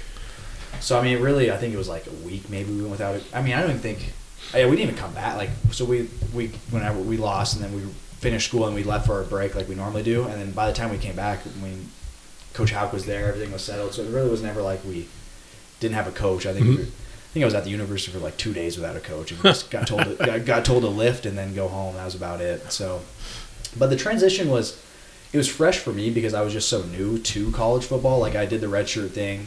But I can tell you from like guys that did this was with Stitt and like for a few years and then went with Coach Houck, how different they thought it was and how crazy the transition was. For me, I knew nothing else. I knew nothing better. But that first winter conditioning, I think Coach Houck really made it a point to if you wanted to be here, stay. If you don't like it, there's the door. Yeah. Yeah, there's a name for or a definition for what I think Coach Houck thinks of winter conditioning. And just by some of the videos that I've seen posted, like it seems like he wants to know how tough you guys are. Let's put it that way. Yeah, for sure. So how many guys that you came in with stuck around for their whole careers? So that I came in with because of the Stitt era, like I said, it was just 5 M's. It was actually Matthew Rensvold was there the whole time I was there, but technically he had one more year eligibility, but he was there the whole time I was there, which was plenty of time. So it was 6 years is a long time. Me, Mitch Roberts, Michael Matthews, Malik Flowers, and then Matthew Rensvold, and then obviously like guys like Eli. I'm gonna miss a few guys, but like Eli, Pat, Robbie, all came in that winter with Coach Houck. So then they were there the whole time with us from that point. But from the first semester, it was those 5 M's. Eli Alford, your cousin? My cousin Eli. No. Not quite. Marcus's face is like he's not quite sure what to make of that joke. He's like, okay, yeah, just smile. So you kind of covered an interesting transition period, and everything's been building back to where this team is right now, and this was always the goal. What is there a favorite game from your time as a player that stands out to you? Is like, man, that was kind of like that's what I'm going to remember The Cat game at home in 21. Yeah. That's probably the one I'll remember the most. I still think that it's the loudest I've ever heard the stadium when I agree. Ford returned Yeah. the blocked Jace's. the blocked field goal. Yeah. Yeah. I I've been to a lot of games in Washington Stadium, but like it was shaking It was. in a way that I don't think I've ever felt. It was a lot of fun. That stadium was rocking that day, as it was last weekend too. It's interesting, like that one, because then, of course, the Husky game where you had the pick that sealed the deal, right? So, but obviously getting a revenge win over the Cats, rivals that had eluded us for a few years. Exactly. That had to feel damn good. Yeah, that one felt just growing up too, being like I said, a huge Griz fan to do that. That was fun. I mean, obviously the Husky game was a ton of fun too for just different reasons. That's all that same season. You had the Husky game, you had the Cat game, then with the Eastern playoff game as well too, right? That was a ton of fun. That was a ton of fun. I remember that game too. We had a lot of fun at those games. Yeah. I wanted another one for myself personally, like that SEMO game, that playoff game last year was.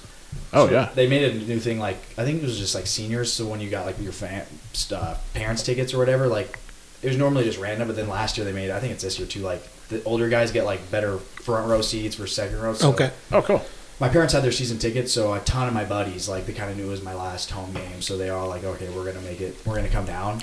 So I remember the whole front row was probably 10 of my best high school friends. That's awesome. So that was just a ton of I think we made a play over there. They're running out of the tunnel and just having those guys all right in that front row was just, it was special for me just having them all there. It was I just picture them all just sitting there screaming, just a little intoxicated, just having a great time, and it was a lot of fun. That SEMO game, even for being a smaller kind of Thanksgiving weekend playoff crowd, was a lot of fun too. It was a lot of fun. That game was a blast. The second half of that game was a blast.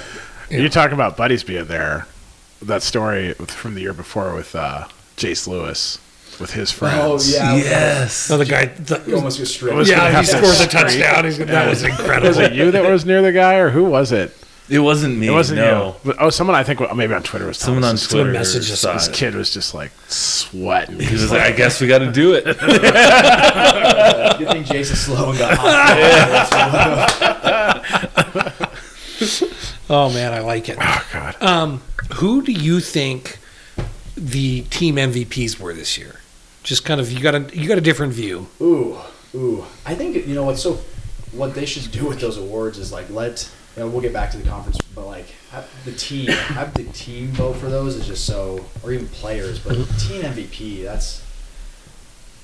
I think one guy that I think he got the recognition he deserves is Alex Governor. It's just those D tackles never get the recognition. Yeah, we were prepared to riot if he didn't win the Big Sky Defensive Player of the Year. I mean, it's a shame that he's not on the Buck list. Exactly. But. It's just stats from that point are so hard to get when you get double teamed, but he's the reason the linebacker. I mean, D tackles are the reason linebackers have success. When it's Eli, Governor, Jesse, those are guys that I played with and behind. It's just those, they make it so easy to play linebacker for everyone else, for us to get the stats, for us to look good. It's really them doing it. So defensively, definitely Alex. Then offensively, I think they're all just playing so well. I think they all play so well. Cliff is just. Really, whenever you're winning, it's usually you look at the quarterback, winning or losing. People are going to look at the quarterback, so they're winning. So what's interesting is I saw some highlights of maybe it was the SEMO game from last year, and Lucas Johnson was a smooth quarterback. He's got a nice throw, all this. And it goes back to all these things we talked about with Cliff, where he's not the smoothest guy on anything, but he's just the calmest guy ever. And it certainly seems like his we're not afraid of anything attitude has taken over the offense. Mm-hmm. They're just all right, we got to go back out there and do it again. All right, let's go. And it seems like if you point to anything over the last 6-7 weeks, it's kind of like this. Our backs are against the wall, but we can handle it, and we're just going to go. And it feels like that's not something you can coach on an offense, from my observation. So I don't know. Just kind of talking about things that make a difference. It's like a culture thing almost, just on his side, right? Yeah. Yeah, that's kind of everyone leads in their own different ways. And I think that's kind of how he leads, just so calm, cool, collected. Everyone feeds off of it. So who are some young guys that you think Griz fans should be paying attention to into the future? Ooh. It's so funny to me because when I think of young guys, I think of like Ryder Meyer. Good call. We will pay attention to him. But they're like juniors now, starting and doing really good jobs. So I got to like actually think back to who are really young guys. I'm disappointed Geno Leonard had his back surgery this year because I think he would have been a good guy to get some playing time and get some stuff under him. But we'll see how he comes back from his back surgery. I'm so biased on that linebacker position, so I could start naming off all those guys. But Well, good, because we have a couple seniors this year, too. So I think Carson Rostad, once he gets his chance next year, is going to do really well. That's it's so fun. Like, that's who I'm just so invested with as a linebacker, so I kind of watch other positions, but I can just know that those guys, I think they're going to be ready to go in the following years. Rostad's another one of those QBs turned linebackers. Yeah. I mean, I know he played defense in high school, too, but He's a smart guy, too.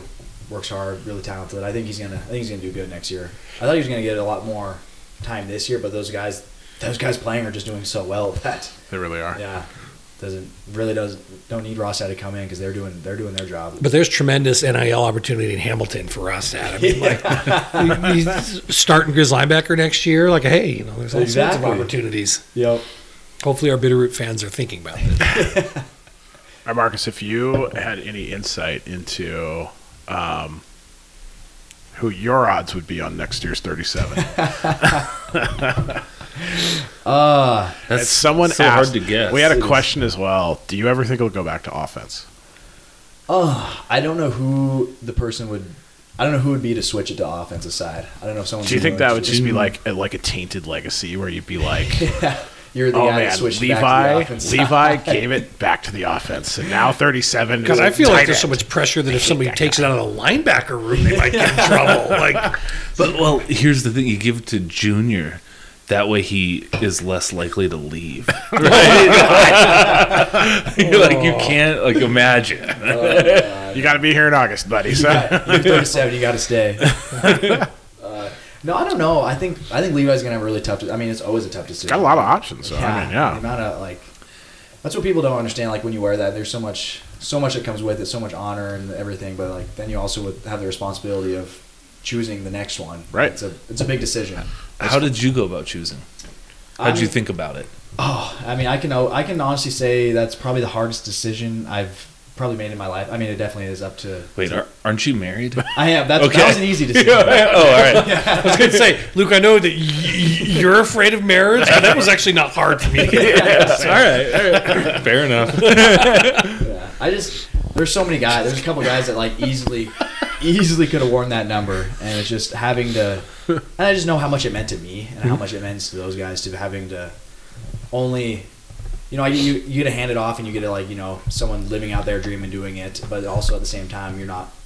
By you giving it to them, someone else doesn't get to wear it, and while they have done everything they have to been able to earn it, they could easily, in my eyes, wear that number and honor it as it needs to be honored. Yeah. But only one guy can. That's what makes it so special too. Is that it's not just everyone. It's not a participation thing. Not everyone gets to do it. Only one guy. Yeah. Only one guy gets to do it. Yeah. A year, I guess. Yeah. Right. And there are no real rules. There's a few, but it's a Montana kid. Yep. And it's basically the number wearer's choice. Yep. That's 100%. Does anybody in athletics kind of like the marketing department be like, hey, let us know who so we can go make a thing of this?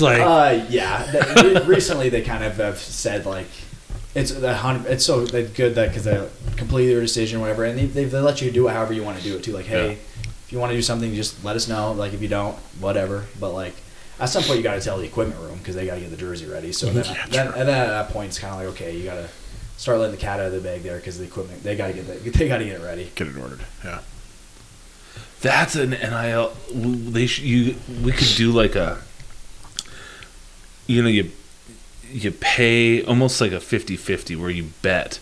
You're like, I got $50 that it's gonna be, this guy next year, right? And then the NIL collective gets half, right? And then the winner gets the other half.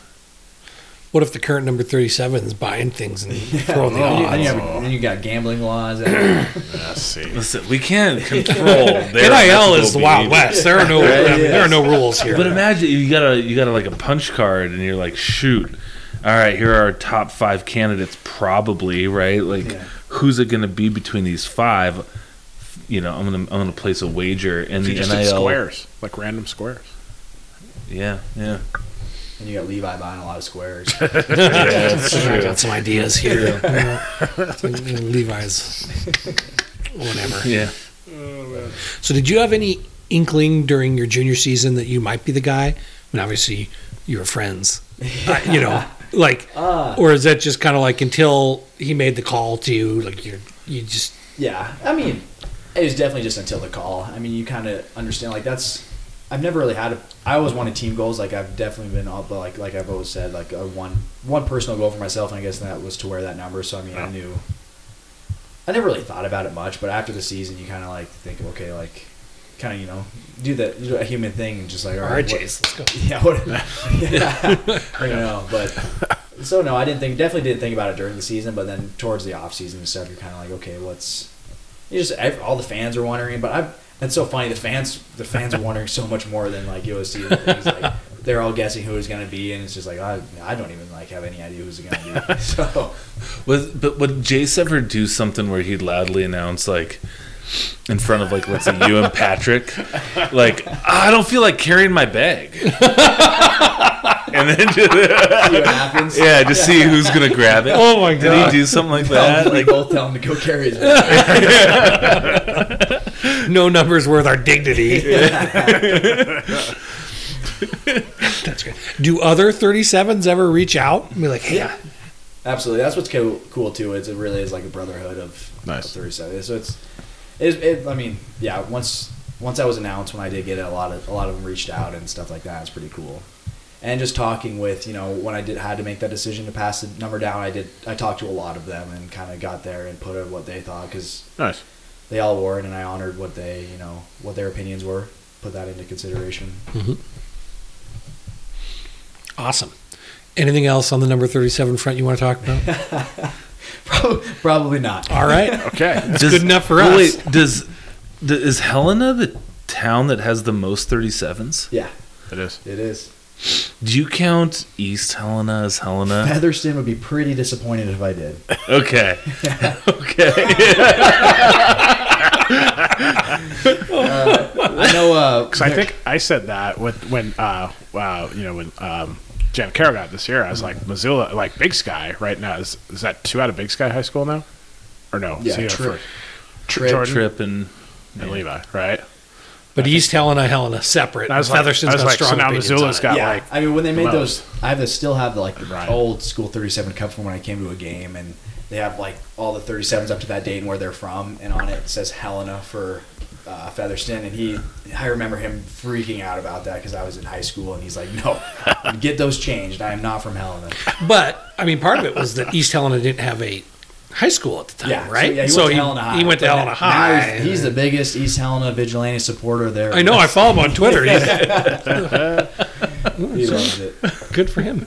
That's right. Isn't there another 37 at East Helena? Well, so the Helena kids are Caleb Kidder. I mean, Bender's over. Bender Phoenix. works there, Bender right? works Jason yeah. Crebo. Yeah. He's not from there, obviously. He's from Deer Lodge, but Yeah. because he and his, Yeah, Bender works there. Yeah. All right. So 4 from Helena. 3.5. 3.5. Well, see, Brent's not willing to accept the difference. Isn't it? Wouldn't it be 4 and then 4.5? So we had you, Caleb. Crebo Oh, and- now Ryan now on the website is listed as East Helena. He Yeah. probably made a stink. Got He corrected. did, yeah. And then Andy Pedic and Jason Crebo. Yeah, so they're You know, 4.5. I can't believe 4.5. the mayor of East Helena comes to your tailgate. I know. I can't believe that you would sit here and merge those two places into one. I mean, come on, Brent. I like it. All right. Before we kind of shift to talking about maybe the game next week and things like that, anything else about this year or this Griz team stand out to you or surprise you in any way or anything like that? I mean, no, like I said earlier in the pod, it's just they're finding ways to win games, which is amazing. Like that's kind of what it is. Like you prepare it all, you do play well, stay injury free, and that's just at the end of the day, you just got to find ways to win games, and they're doing it, and they're playing hard, they're playing physical. So I like it. I like them a lot. They're doing well, and I like that. I know all the guys still pretty fresh, so I'm so happy for them. do you find, like, do you have pride in what they're doing this year, knowing that it's like, hey, we're part of the foundation that kind of helped bring this back, even though I graduated last year? Like, is that a little, not much. I mean, they're the ones out there playing. They're the man in the arena doing it. So, I mean, you can, I guess from a selfish opinion, you could kind of look at it like, yeah, maybe there was something, but I mean, they're the ones out there doing it. So I'm happy for them. all right? Okay. Real quick, I see in 2022 you were 7th in the Big Sky Conference in total tackles at 91. How many tackles do you think you actually got? Oh my god! And how many were given to Robbie? Some things don't need to be said explicitly. Marcus is getting red in the face. All right, let's move on. All right, moving on. Jesus. Who's the funniest guy you ever played with? Oh, funniest. Oh, man, there's a lot of funny guys. I think funny on the field, like Justin Belknap was just insane. Like, what do you mean? The motor on him was just something special. Like, he was just never, and he was just always saying funny stuff, and I don't know, he just brought the energy. He was talking about someone bringing the juice. He brought the juice every day. Yeah. Okay. Just to games. It felt so fun to be with him. Huh. We had a question, too. Who was the biggest trash talker that you played with? Played with or against? Let's do both. With? That's what's so, like, I think my junior year, I mean, our defense was, I think we almost, like, prided ourselves on just, like, getting in the other team's face and really That was talking 21, to them. yeah. So I think there was almost everyone on that defense was Jace, Justin, Pat, I mean, everyone. And then against, I think, I was kind of thinking about, because I saw this question too, I kind of thought about it. There's not really someone that sticks out. I mean, I think that Eastern team. That receiver, right? Number one. What was his name? Talolo Wemo Jones. Yeah. And then they had their left tackle too. He had a special ordered like 4 or 5X helmet too. My senior year, I talked to him more, but it was more casual because I think we were winning by a lot. But I asked him because I've never seen someone with such a big head. So I was like, "What?" I was like, "I gotta ask, what size helmet size?" He's like, "We get a special ordered 4X." Oh my god, I can see. So our junior year, he talked a little more because the games were a little closer. But there wasn't really any. I feel like offenses just don't talk as much as defenses do. So I feel like we always did a lot more of the talking, and then our offense would always say, "Wow, those guys talk a lot." It's like, I feel like it's just a defensive thing. So if Bringing the attitude. Yeah, if we could ever go against another defense, it doesn't really ever work in football. But I mean, then you can see some real talking. Did you ever have a moment, on the field where one of your teammates did some freakish athletic thing, and you're like, "Wow, what the hell just happened?" Probably plenty of times, especially like Pat. Pat's someone that's so athletic and did some crazy things. I mean, I played with a lot of really athletic guys. I don't think anything really sticks out to me, but there are just so many plays that I think a lot of them made. We're just like, wow, I was just so pumped up and so happy they did it. Yeah. Was it you that had your a Twitter head, or was it Jace, where it's like a road game where Flink jumped over a guy? Oh, that was. So I was standing right next to. So I was on the blocker next to Flink, and then all of a sudden I see someone. He flew 54 over is me flying over the top blocker of us. next to me. That's probably one athletic one. I was like, what? I was sitting there like, what is who's flying? And then all of a sudden he lands on the. That was last year's Idaho State game. Yeah. Yeah. That was Just leapt over. Yeah, he was just flying through the air. Takes off. He does some crazy things. Flink will throw his body in the line. Flink's I saw a question too about Flink getting. Should he have gotten an honorable mention? I think he should have got something. That's what I kind of want to touch on. I wish those awards were voted on by the players. Yeah. Throughout the whole entire interesting. sky, because That'd be it'd fascinating. be so different. Well, it sounds like it's a shit show. Oh my. And it sounds like It's a conference call. it's a conference call, and all the coaches are on it, and they have to advocate, Yeah. and it seems like there's got to be a better way. Exactly. Do you guys know the players pretty well? Could you be like, oh, for sure. like that dude from Sac State? Absolutely. He's the best left tackle. That's the best running back we played. 100%. That's why it'd be tough. Like the one team we don't play because you always play don't play one or two teams. Right. Or 35 in this conference, but yeah. So it's like But I could, like, we watch film, we play the games, like, we're the ones who can tell you who the best players are. So it'd be pretty easy to get, like, a sheet, like, okay, just write it down. Mm-hmm. But, I don't know. You'd average out, right? I was going to say, it seems like there's got to be a better way. Would you guys, like, kind of look at the list at the season's end and they'd be like, offensive MVP is so-and-so, and you're like, God, that guy's not even top 10. Yeah. Yeah. Most of the time. Not probably the MVP, because Maybe MVP the top is a 10 lot or of the top time 5 or whatever. goes to whoever won the conference. Yeah. So I mean, it helps. But it's like more than once in our conference history has the Buck winner come from a team in the conference, and that guy didn't win the defensive player of the year. Yeah. Just drives me nuts. Yeah, that's what those awards are. They don't mean much to. I don't look at them with much, like, that's cool, very cool for the guys that win them, and they should be very honored to do it. Yeah, but, for sure.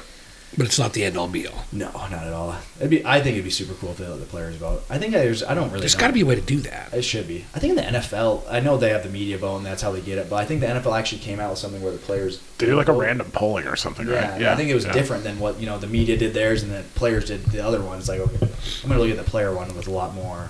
Sure. I think that one means more to me than whatever some media person writes about or thinks.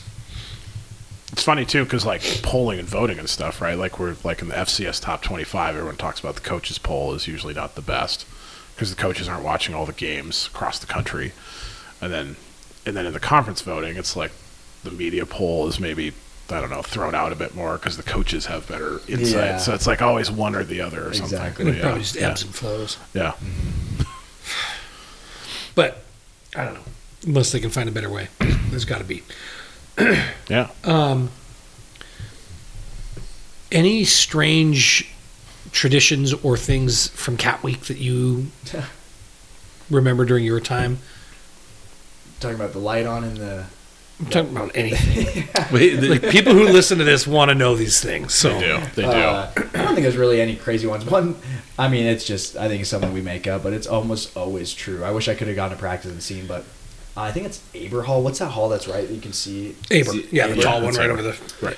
So CAT games always at the end of the season. So like the weeks before we start practicing the season, just because it gets dark, and you always look at Aber. The lights are completely off, especially that top floor, because I don't know I don't think there's anything up there. But then always CAT Week always comes, and that light's always on up there at the very top level, seeing into our field, and we're always like, wonder who's up there watching practice today. I'm sure it has nothing to do with it. It's just always. It's a suspicion. Funny. But no other. I mean, we all, watch a little more film and things like that. But I think it'd be hilarious if the light was on and Bobby was grabbed one of the red shirts and it's like, "Hey, go figure out what's going on." But now, first year freshman, you had to go up to the M, right, for home games. Did I hear this, like guard the M or something? Or is this an older tradition? No, that there was a. I think I did do that. That's so funny. I feel like I have a bad memory. Probably got in the head too many times. But we did have to go. Yeah. No, I think the like year your first before, year when you're redshirting or something? Yeah, I remember the guarding the M thing. It was more of just a. It was a tradition, more of Sure. just like a fun thing to do. Yeah, good. And I think Yeah. I don't think we actually. I think that we went away from my year.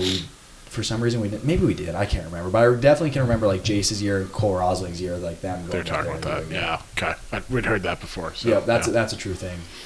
They had a lot of fun to go doing that. I think we did do it. I just don't remember. It's like 6 years ago. Not even that long ago. All right. Well, let's shift to the playoffs then. So, I got a bye, which is great. What is the kind of mentality like? Do players try and keep kind of everything exactly the same as far as kind of getting ready for a playoff game? Generally, their opponents you don't know as well, although with regionalization, maybe that's not true. What are kind of players working on going into this? Yeah.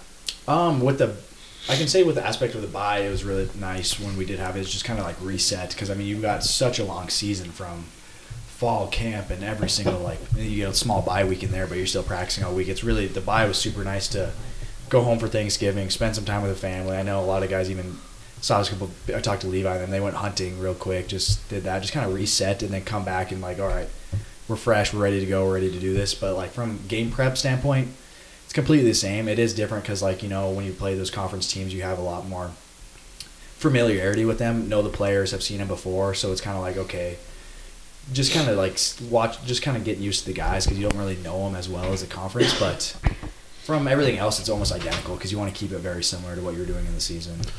And you got to experience it kind of both ways because in 21 we got a week off, Yep. right? And then last year we did not. So it was just carry right on. Yep.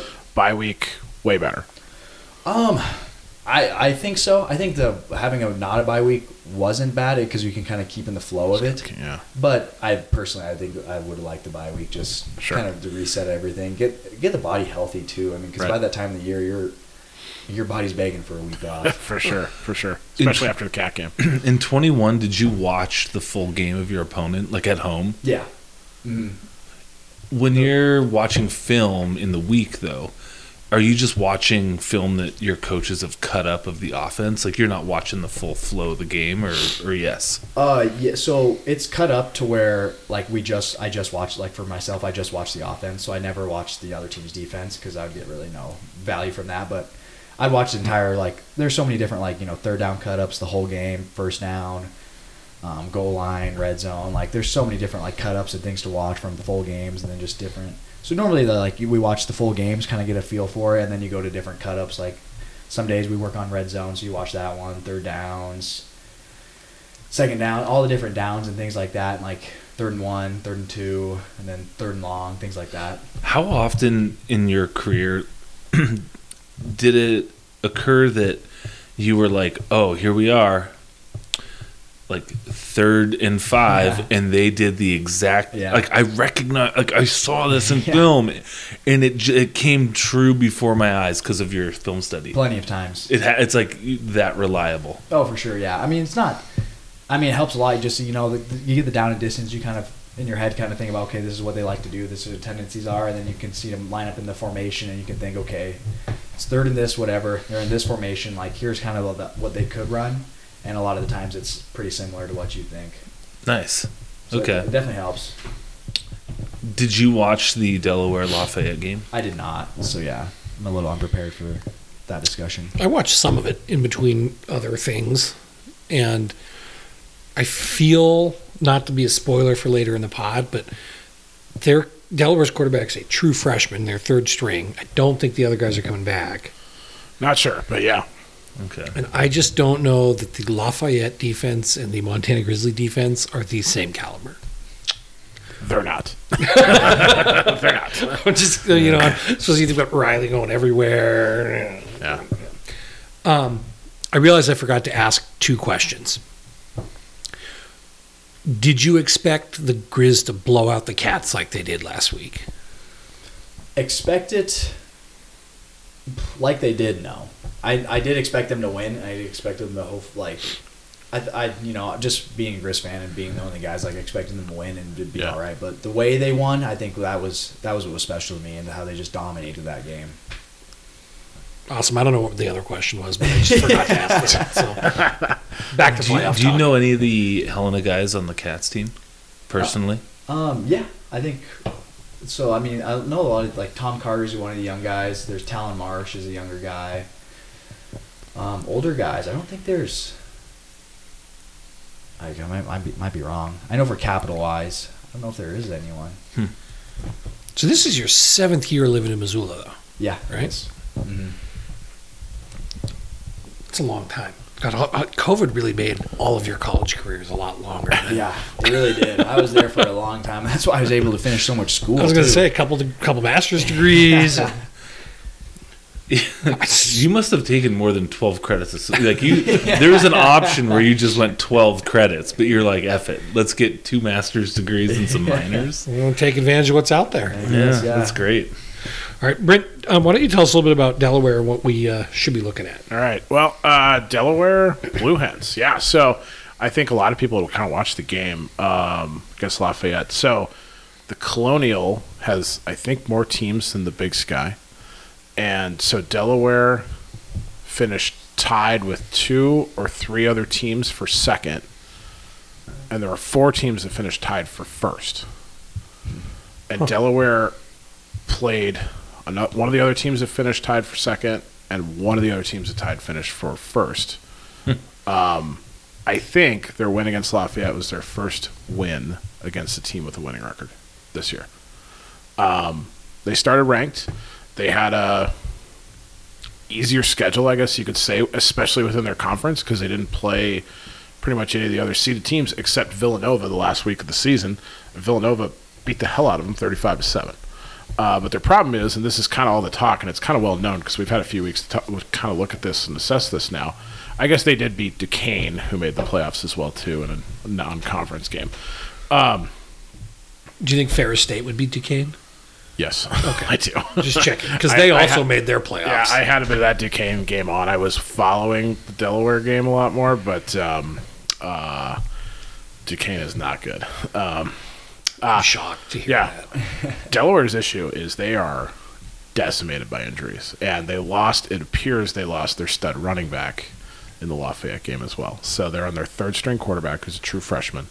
First time they've played a true freshman and started a true freshman in a game in something like 12 or 13 years. And he looked it in the first half. He looked settled down in the second half. He looked awful in the first half. I stopped watching it after the fourth straight turnover. Four turnovers in a row. 21 4 points. possessions, 4 turnovers. Yeah. And I flipped over to the Michigan Ohio State game. But then Lafayette's QB got hurt. Yeah. And Lafayette's QB they gets benched hurt. their second and then string the backup guy. wasn't very good, so it turned out to be third string QB versus third string QB. Wow. And then this kid kind of got it going. He finished with 200 yards and 3 touchdowns passing, and he was the second, I think, take away sacks, I guess. He was the third best net gain as a rusher as well, too, on the team. So kind of does a little bit of everything. They've got a couple decent receivers. They've got 2 receivers that are going to be questionable for the game.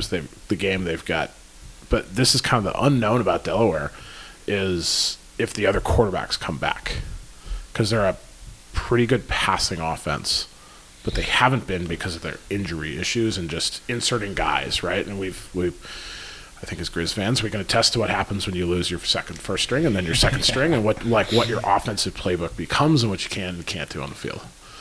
So, What I noticed too was just our defense, the way they play is so asymmetric to what Lafayette was bringing, like unforced errors. Big For time. interceptions. Yeah. We're going to force some errors. Like we're going to rush 4 and get pressure on them. When I was watching the game and flipped it over, I thought, too bad we aren't playing Delaware. We're going to have 10 picks. I was like, they're horrible. And when they came back to win, I was just like rubbing my hands. I'm like, this is going to be amazing. I don't think they've experienced a defense as intense as the Grizzlies. I mean, I think Lafayette went in at halftime and thought they had the game won and just checked out of the game because then it just started snowballing on them and they could not regain momentum. Put the third string QB in, he puts a drive together, and then Delaware just answered right back. So they did have a dynamic return guy. Did he make an impact in the second half? I don't think he really did. Yeah, they've got the number 1 punt returner in their conference and the number 1 kick returner as well too. I think 2 different guys as well too. So that's gonna be a fascinating thing to watch because I doubt our special teams unit is gonna be don't kick to that guy. It's gonna be let's see if they're as good as we are, right? So they have the best punt return and the best kick return average in the Colonial. They're averaging I don't have it in front of me, but 16 or 17 yards per return on punts, and they've got double-digit returns, but no touchdowns. Interestingly, yeah. They've got a. It's kind of funny, looking at their offense when healthy. It does kind of remind me of what Eastern Washington, Marcus, the Eastern Washington, not this year's Eastern Washington. Holy cow! But the Eastern that Marcus played against, where you've got 3 to 4 receivers, deep routes, and then a running back that gets a lot of yards because you've got to stay so far off the ball that you don't have, 7 or 8 in the box all the time. So. Thinking back to earlier this season, where I think Delaware is going to probably try to look at our film where Idaho State and maybe NAU and some of these others. And I know we've evolved since that point, but I mean that's what they're going to probably try to look at to see if they can attack our zone downfield. Kind of redshirt freshman or true freshman. If it's the true freshman, do that. That'll be interesting because you talk about what film they go look at, and obviously they've got access to all of them. And college football film is way different than it used to be in theory. I think you're not required to share it though. But it's all up. But it's a thing, right? Yeah. You would think that teams are going to look and say, okay, well their only loss is Northern Arizona, so we should go look at that film and see what they did. Yeah. And this team is nothing like the team that played at Northern Arizona. I think if they build a game plan off what NAU did against us, they're not going to have a good day. Because we've seemingly since then ironed it out pretty well, right? Yeah. I mean, So. I don't know. I think any team is capable of anything on an even Saturday, but I struggle to believe that they're going to be able to put up much of a fight. Yeah. So, I mean, Marcus, how would you attack our defense? I know maybe you're not like an offensive savant in play design, but knowing, playing in a almost identical system. It'd be hilarious because you're not going to say this, but I would love it if you were just like, go at blah, blah, blah. just write it here. That's what I would do. Look for this number and attack. do this exact thing. It turns out if you run right at Gubner, try that. MSU tried not blocking him for a few plays. There's definitely some things that the defense is susceptible to, but I think that the coaches have done a good job of understanding that and really game planning for that. I mean, I don't want to know how many secrets I want to give away about what could help with that, but I can appreciate that. We'll talk later. Yeah. But I think going back to you say them watching the NAU film, but you guys gotta think our coaches watch that a lot too and understand so they put in plans to know, okay, if some team tries to do this again, because it's a copycat football, that's what it is. So our coaches have looked at that. I know and can tell you they know how they're gonna stop that again in the future. So, that's teams are definitely going to go and watch that, but I don't think they're going to put as much weight as someone would think. They're more so just in the last few games, what this team looks like, but also understanding what beat them in the past and how we can kind of change that up a little bit. Yeah, if I was a team prepping, I'd probably want to look at the second half of the Idaho game, because you could peruse box scores and be like, oh, okay, Idaho started to come back and really outscored them in the second half. Let's see what that looked like. Mm-hmm. But I don't know. I've never prepped for a game, so I have nothing to add to this. Yeah, prepping for games is fascinating. I don't know how the coaches do it, and if it's just a skill acquired over decades of practice. But would you look through every play ran against our defense and be like, well, what has no one tried against this defense? Yeah, we're gonna here are 3 things that this defense has not seen from anyone.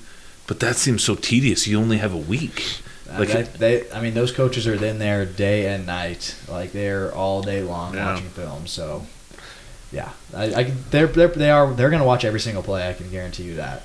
I believe that. What's kind of fascinating is as all the pod listeners know, my family was gone for Thanksgiving, so I had some time. I rewatched the game again. The Cat game? Yeah. So, I remember earlier in the season, I was so frustrated with our defense because I felt like they could not stop third downs. But then by the end of the season, they were the best team in the conference on stopping third downs. So you kind of look at the growth and what happened over the season. I don't know, if I was Delaware, I'd be nervous. That's what I'd be. Yeah. And Delaware's defense, number 1 in their conference on third downs. So, and number 1 in the red zone. But and I don't. But, their conference isn't what it used to be. They are living on reputation. They are. All the good teams have left that conference. I'm also just super excited when a team from a different conference comes to Griz. Yeah. There's no way to simulate it, right? MSU knows what to expect, and we fucked them up a bunch, right? What is Delaware's gonna come in here and they've played against 16,000 people once in an open air, not loud or raucous environment. They're not ready. What? No, that's where the fans got to come in. Make sure they're not ready. Mm-hmm. That's right. Do you notice the fan energy difference from the playoffs to the regular season?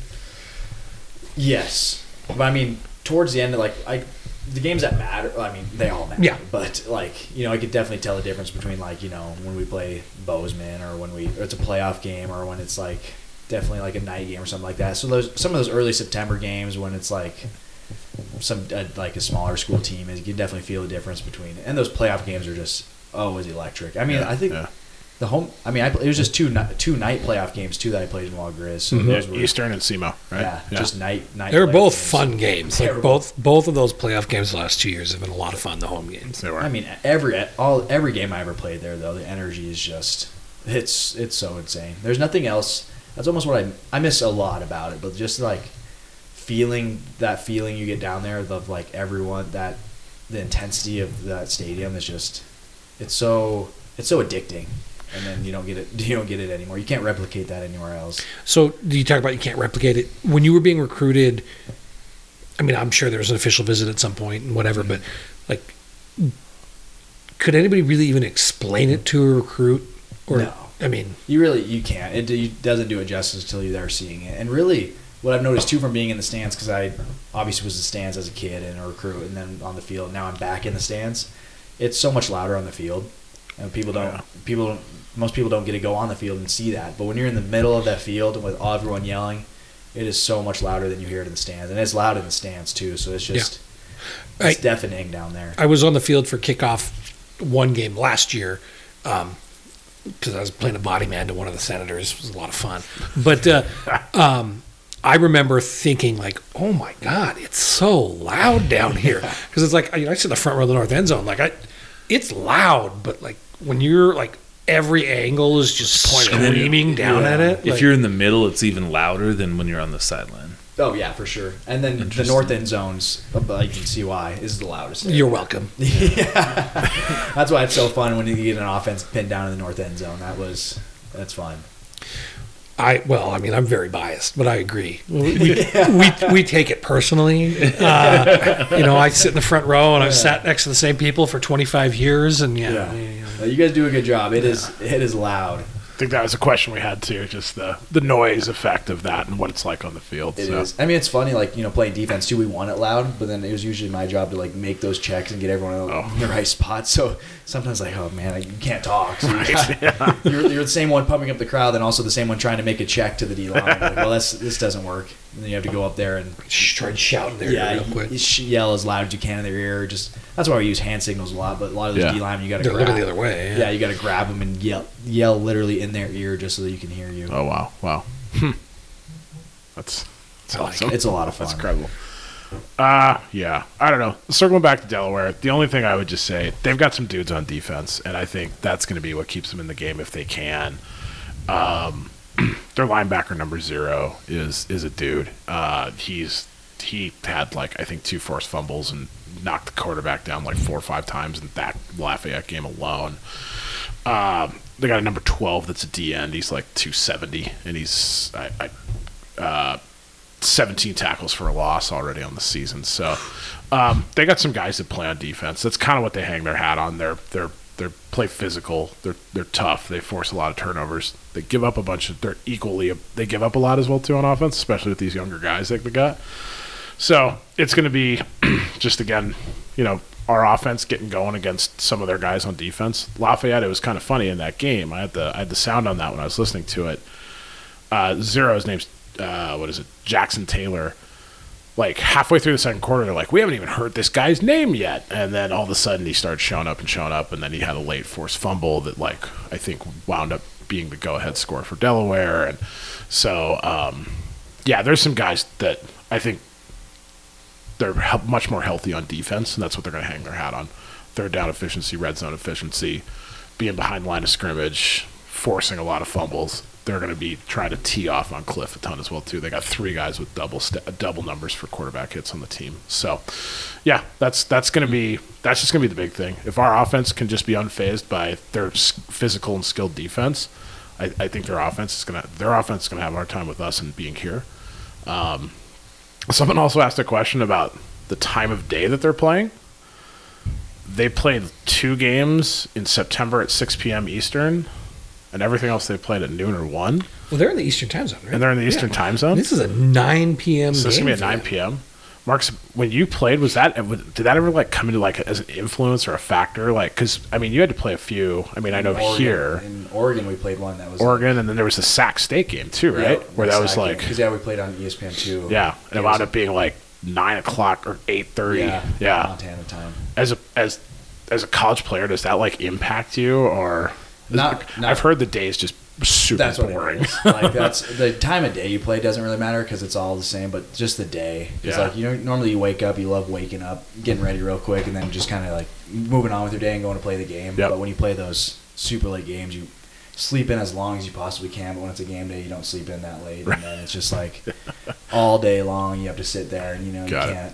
You're not supposed to do too much because you want to save your energy and save Sure. your legs, but then you also just like sit around all day and you get bored. It's just a long day. It's a full day. Yeah. Especially on the road too, just because you're in a hotel room. Because when you play night games at home, you can at least like do more, Right. have a house to move around in. When You have your Xbox with you. You yeah, mean? when you're in a Whatever. hotel, it's just like you're just sitting there, just with your roommate. Like, this is how many naps I can take. How many naps and what college football game does the hotel have on a basic cable? Oh, man. Exactly. Yeah. You gotta go take a walk with your coach every whatever. So just a lot. It just makes for a long day. Stuff like that. Yeah. Interesting. I mean, that's it. I mean, with Delaware, yeah, I think the most entertaining thing I had just kind of checking these guys out was we've played Delaware once before in our history, and it was 1993. How old were you in 1993? Not even. I was thinking maybe a baby. But I worked in the press box as a score runner at that point, and Brent was 35 in 1993. I was 35. Yes, I was. And Delaware beat us by 1 point thanks to a missed extra point. But at that point, Delaware ran the triple option, the wing T or something. You know what I enjoyed on Twitter this week is that you brought this up, and several former Griz Guys that players were from on that the field. team were like, Yeah, "Stop talking about this." I had Matt Wells and Cockhill, Bill and Cockhill, and then there Franks, right? and Carl Frank, and of course, I think it was Wells who pointed out. He said, Andy Larson, who missed that kick, obviously redeemed himself a little bit more in '94 with a big game winner in a playoff game, and then obviously hit the national title winner. What in year were you 95. born? 98. Yeah. My That's when I graduated high school. God, and you're a college graduate now. We work next door to each other. Oh, really? Yeah, my office is next door. Oh, that's funny. Keep an eye on all the young new people now. Yeah. These damn kids. Damn kids, get off my lawn. Stay off my fake putting green. We took it out. Oh no! So I mean, this is Delaware is 1-0 against Montana in our history, All right. and I saw the Griz Twitter was like, "Revenge for '93." Hey, why not? Like, holy shit! Why not? Yeah. But that game was a wild game because at that point, Montana's offense, it was Dave Dickinson. So Burt Wilberger gets hurt early in the game, and I think he got hurt in that game. I know he got hurt in the '94 game, but I feel like no, maybe. So was there a young Dave Bobby just- Howe graduate assistant? I think he was gone. He was gone? I think Okay. he's gone by the late '80s at that Okay. point.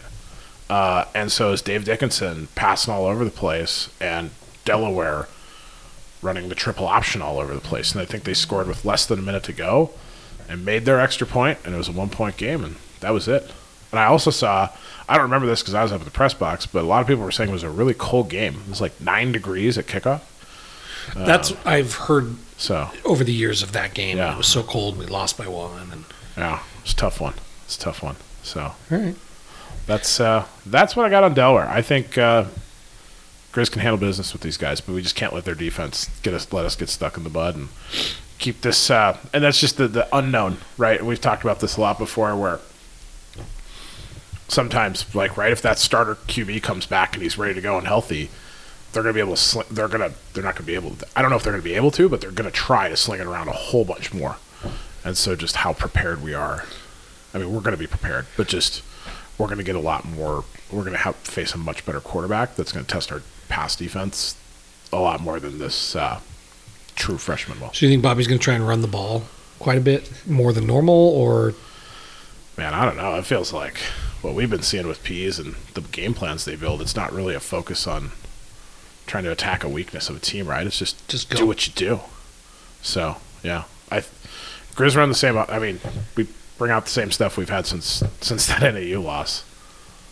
We'll get our yards. We'll do fine. Lafayette ran on these guys with a 5'8", 160-pound running back. who had 3 touchdowns in the first quarter. I watched the game and I So, thought that this could be the game where we have 300-yard rushers. Yeah, we could. Because Cliff gets damn near 100 yards on accident in the first half. Just by falling forward. Yeah, so Jamar Curtis, who's this Lafayette kid, little guy, played well. Wasn't just like small and bad. He was a good running back. He had like 1,400 yards on the season on the ground in the Patriot. But yeah, he finished with 127 yards, 3 touchdowns, average of 4.5. All right, well, So that little dude can do it. We'll just I see would how it hope Nick Osmo and Eli Gilman could do. sounds like a So- good game to get some of the new guys playoff experience, and let's go. Yeah, the thing is just can't take it for granted, right? I mean, we were at that Coastal Carolina game. Did you come over for that one? You were probably in high school in that 2013.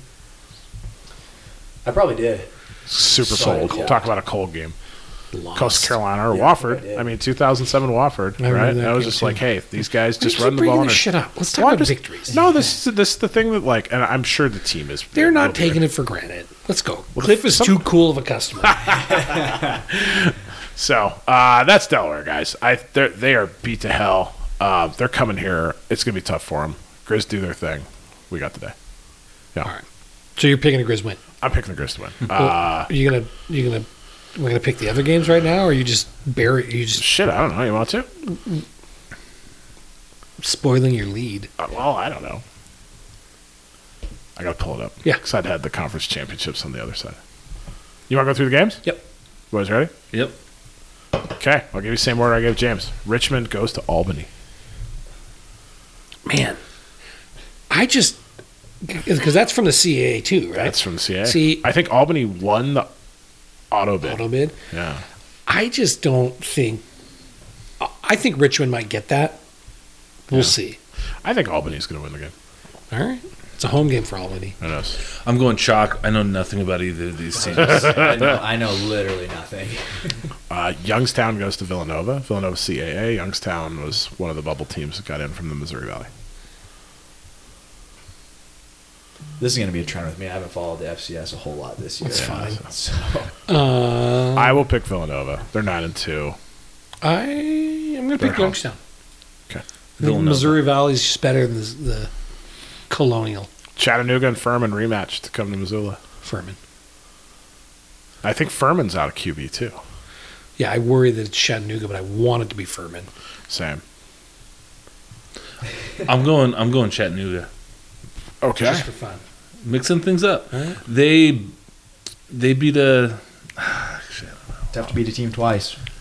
It's real tough. That's my rationale. Kind of why. Yeah. Go with Kind of why. I just wanted to be Furman because up until they lost the last game of the season, there were lots of people that were like, "Oh, they should be the 2 seed. They're better than Montana. They're better Yeah, than a lot of- Montana," yeah. and I would like Montana to destroy them. That's a great point. That It's is a great just- point. I'm petty like that. Sac State goes to South Dakota.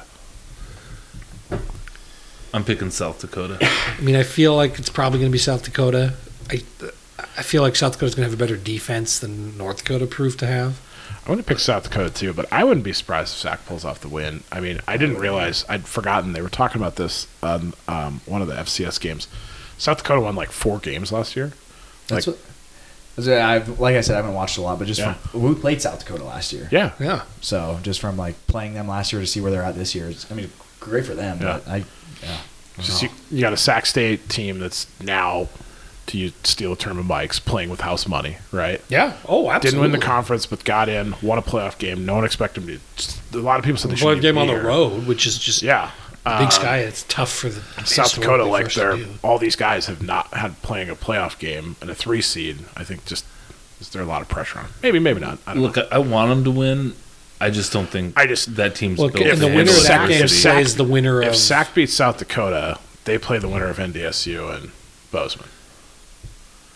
Yeah. So like this is like my nervous, like Marcus, you're just saying tough to be a team twice, and I was like, you guys know this enough about me, the nervous Brent. I was like, Sacramento's going to beat South Dakota State, Cats are going to beat NDSU, Sac's going to limp into Bozeman and get boat raced, and here we go again.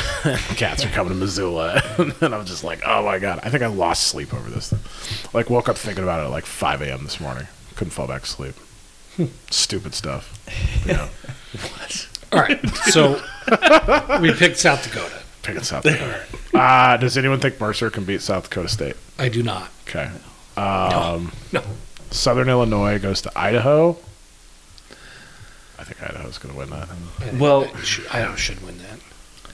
Southern Illinois, sneaky good. That's where Travis Niekamp is right now.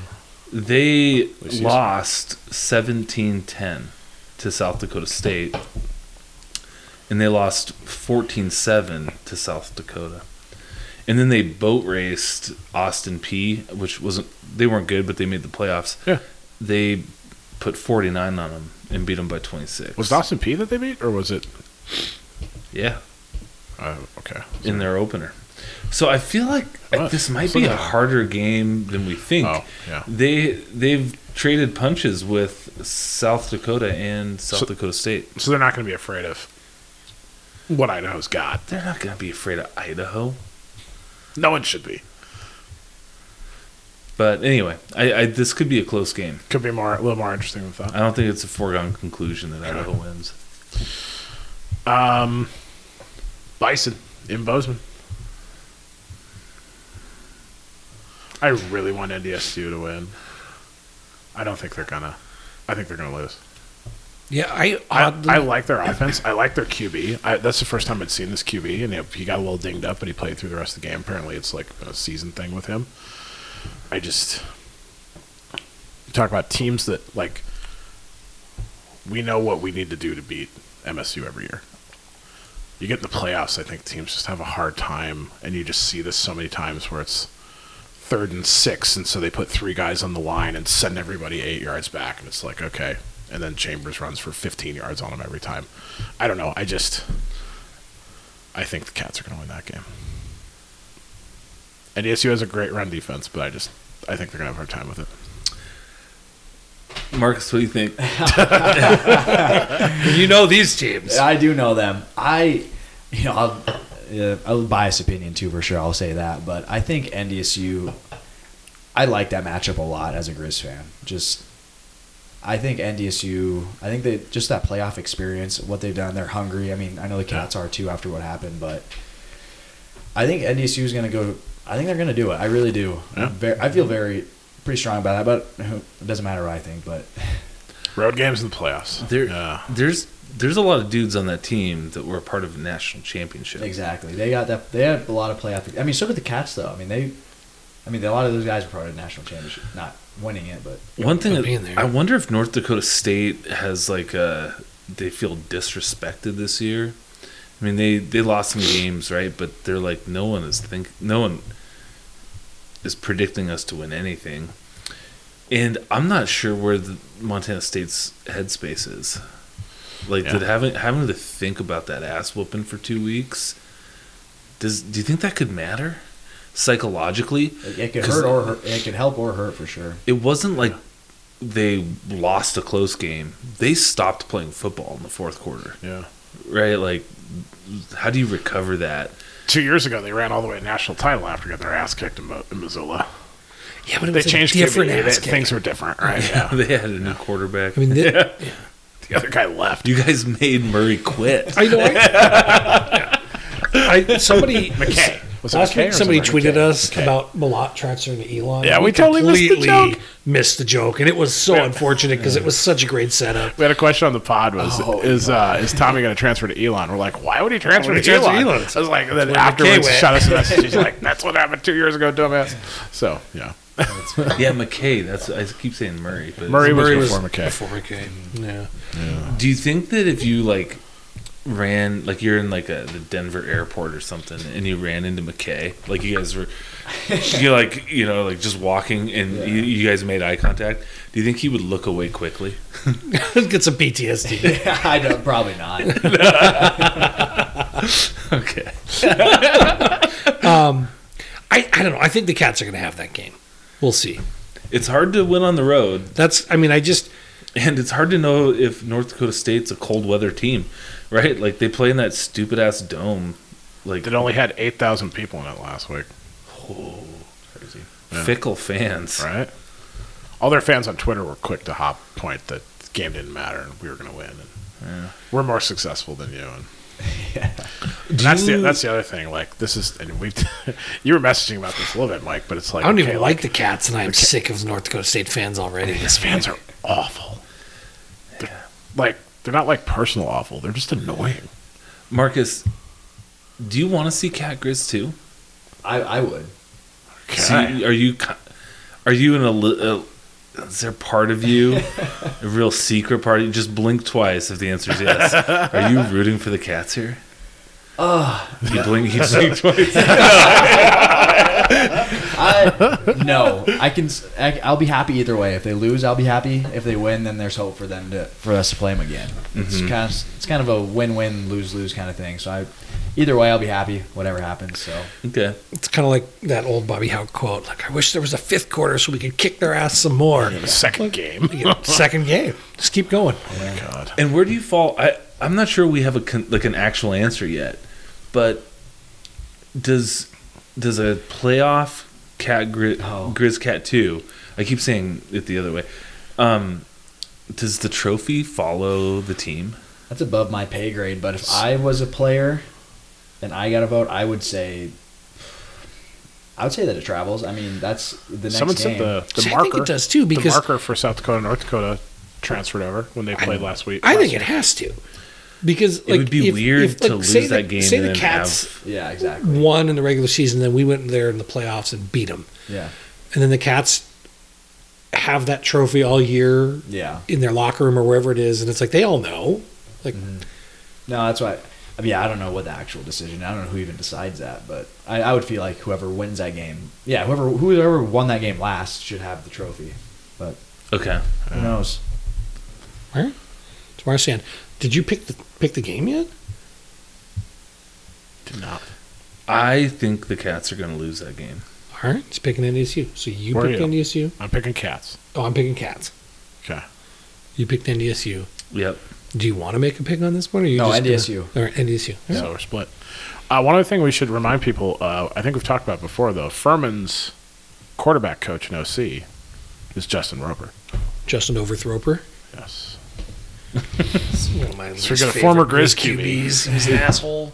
The last Griz Sorry. QB to be on a national championship appearance team. I'll take that back. He wasn't an asshole, but he said some shit after he left that was kind of demeaning. He kind of shit on, Yeah, he wore his Oregon shirt for his pro day, and he talked about how bad the receivers were that he threw to at Montana. And he had Except record-breaking one of them was receivers. Mark Mariani, who went to the NFL. And it was just He like, did all right. yeah. So I just Justin, that left a bad taste. you in my can mouth. make up for it by being contributor to the collective. Yes. Last game, Delaware, Montana. Obviously, I picked Griz. Yeah, I'm picking Montana. I think that maybe there'll be a little bit of bye rust, but it's kind of like the feeling I had going into Cat Week, where it was like, I just feel like this team is playing with this, like, hey, everything from here on out is so great for us because we've already exceeded everybody's expectations when half of our fan base was freaking out. Yeah. So only good things can happen, and I think that just takes Cliff's attitude of like, it's calm, it's cool, let's just go play. And coaching staff is still going to hammer that they don't believe in us button because ESPN's analytics put North Dakota State and Montana State as higher odds to win the national title than Montana. Granted, one analyst put us winning the whole thing, but one had us losing to Furman, another had us losing to the Cats. There was something else that came out as well too, some other analytics thing that like Vegas odds or something that had us like the fifth. One had us as second highest, but the other had us like fifth highest odds to win national titles. So the whole like the little narrative of disrespect, still going. All right. Okay. Oh, the Griz. All right. Sure. I was going to say, I think I know the answer. Yeah, Delaware looks pretty good, man. I don't know. Before we get to questions, how much college football did you guys watch yesterday?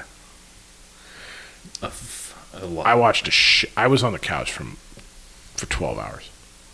I look like it, but there's some amazing damn football yesterday. I always love the Friday after Thanksgiving because some of those big rivalries are played, and it's fun to watch the atmosphere and all that. Michigan Ohio State was a It was a great game. Yep. Yep. Watch that one. Apple Cup. Finish the Apple Cup was wild. Yeah. I was flipping back between Michigan and Ohio State and some of the FCS playoff games. Yep. And then watched the second half of the Apple Cup because most of the playoff games that I cared about were over. And then the Auburn, Alabama that we talked about. The Crazy. 4th and 31. You leave the guy single covered. So in the more corner. improbable, since we're talking about the Iron Bowl, the kick six from which is now 10 years ago, Yeah. or 4th and 31, 4th and goal from the 31, which is a more improbable touchdown. It's got to be the return, right? Right? Yeah. I would think so. But that was a crazy. What I was going to say, but what are the odds of Honestly. converting a 4th and 31 anywhere? Much 4th less, and 31. And goal. So you don't. you got to get to the end zone. You can't stretch further down the field. The kick six, like your opponent has like a bunch of linemen on that the is field. true. They don't have a bunch of DBs out there. I don't know. I'd almost say this 4th and 31. I think. I don't know. I've never played. I'm just guessing. As a That fan. makes sense. I mean, Right? just thinking about it from like, the fact that it was a long field goal. They got. I mean, if you do catch that ball, there's probably better odds of you catching that ball and returning it than doing a 4th and 30. Yeah, Play. and many- that's probably where you break it down, like of returnable Yeah. things in that situation. But How many 4th and goals from the 30 have we seen the Griz score a touchdown on? And how many field goals have we seen the Griz take a touchdown return on? There you go. fair point. So, there we go. 1-0. Wow. All right. Watched a bit of the Wisconsin-Minnesota game for some family roots. And then it's kind of funny, like in the evening, I watched a bit of the Florida State game. And then I think I said to my dog or something, because my wife was sick of watching football by that time. I was like, I think I'm getting tired of watching football. And I pulled up the scoreboard and I saw that Iowa State and Kansas State were like tied. And I flipped over. They're playing in a goddamn blizzard. There's like 4 or 5 inches of snow on the ground. And Iowa State scored like 6 touchdowns from over 65 yards. It was insane. And so I wound up watching that game too. And then I turned it off and then I saw like Hawaii at the end of the night, like at 1 a.m, get a game-winning field goal where the kicker like sprints onto the field. And, like, he doesn't even get to do his little, step back side and go. He just, like, goes, and he snaps, and he kicks it right through. And they beat Colorado State. Some crazy walk-off thing. Yesterday was wild for college football. It was a real fun day. Who's the best Iowa State alum in the NFL right now? Alan Lazard. No, He's just. there's no answer to this I question. know, it's Brock Purdy, yeah. Jesus Christ. Healthy scratch, Alan Lazard from the world's worst GM and Aaron Rodgers. Right. Should we do questions so we can, Yeah. Get to bed before get to midnight. bed before midnight? Okay. Let Marcus get the hell out of here. So he's probably. Are you like a 5 a.m. CrossFitter? Like, are you like? I know my wife was saying, because we usually she's been in bed since like 8, like almost when I got here. Oh, man. I know. So we normally wake up at 4:30 to go be at the gym by 5. So she's like, he's still making it up with me, and we'll see what time I get home. Oh my gosh! How much sleep I get. Oh, boy. If you need us to write a note or something, let us So I really do think like we've covered this all pretty darn well. So Bridger was asking us about conference awards. We kind of touched on that. Johnny Claxton asking if the CAA teams play night games. Luke Rounds just make sure you spot the don't fall for the fraud, Mike.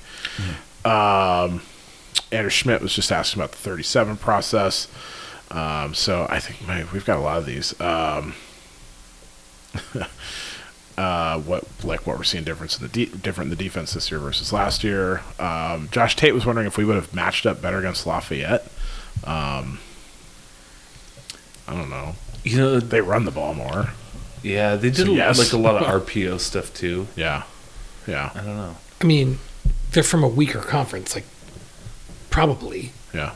but whatever. Yeah.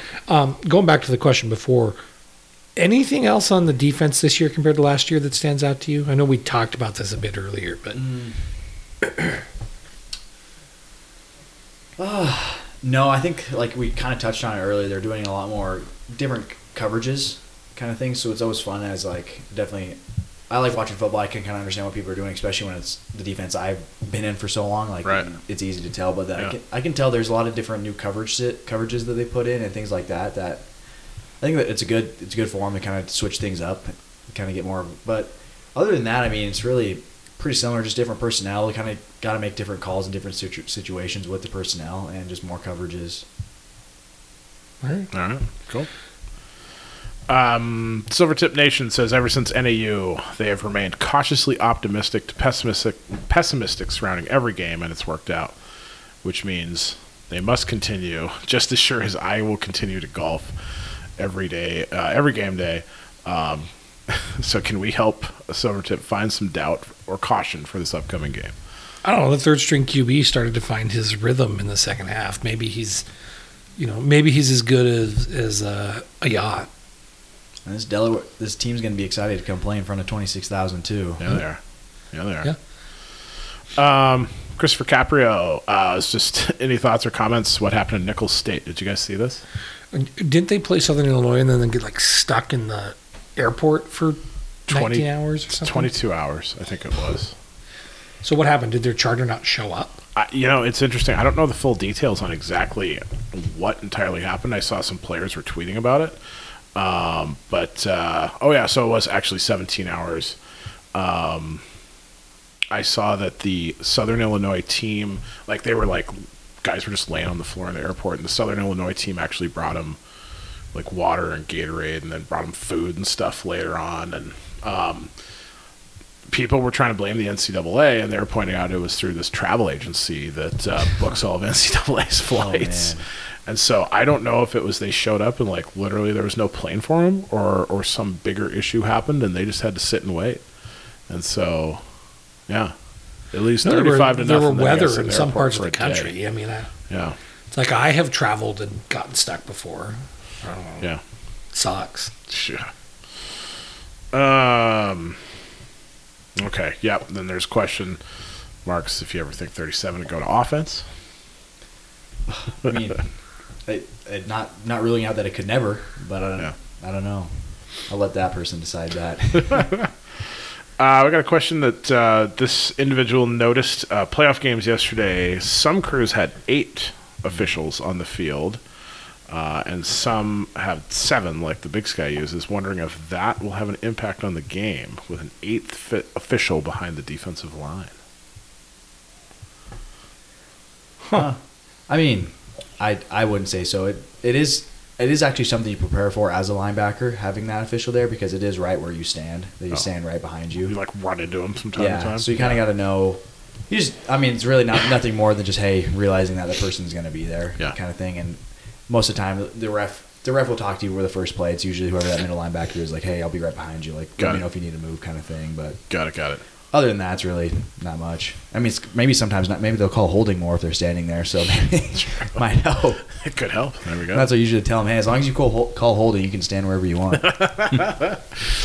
How many times did you run into a referee on the field? Not very. I mean, not very often though. I mean, a lot of times when you're playing. These guys in the middle are pretty nimble guys. They are. Even though they they're usually well. bigger dudes. That's what I've noticed. Yeah. And a lot of times when you're running, you just hit people. You don't even realize who you hit, and then you look in film and you realize, that was actually the ref. But not very often. It never happens. Got it. Eric Witz is wondering if we feel like Griz might pull a Friday night game next week, assuming a win this weekend, based on the numbers that Montana pulls. Oh God, I hope not. Honestly, I'd love it in one regard. I know a slightly shorter week wouldn't be great, but then it'd give you a slightly longer week for the semifinal, too. Mm-hmm. You could sit there Saturday and watch your opponent play.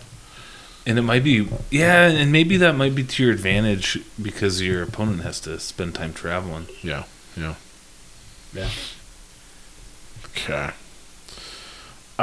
Nick Larkin is just wondering, you probably saw this, what the talking was like between Griz and Huskies in 2021 as the game went on. Were they despondent? It definitely changed from the start, from the first drive to the last.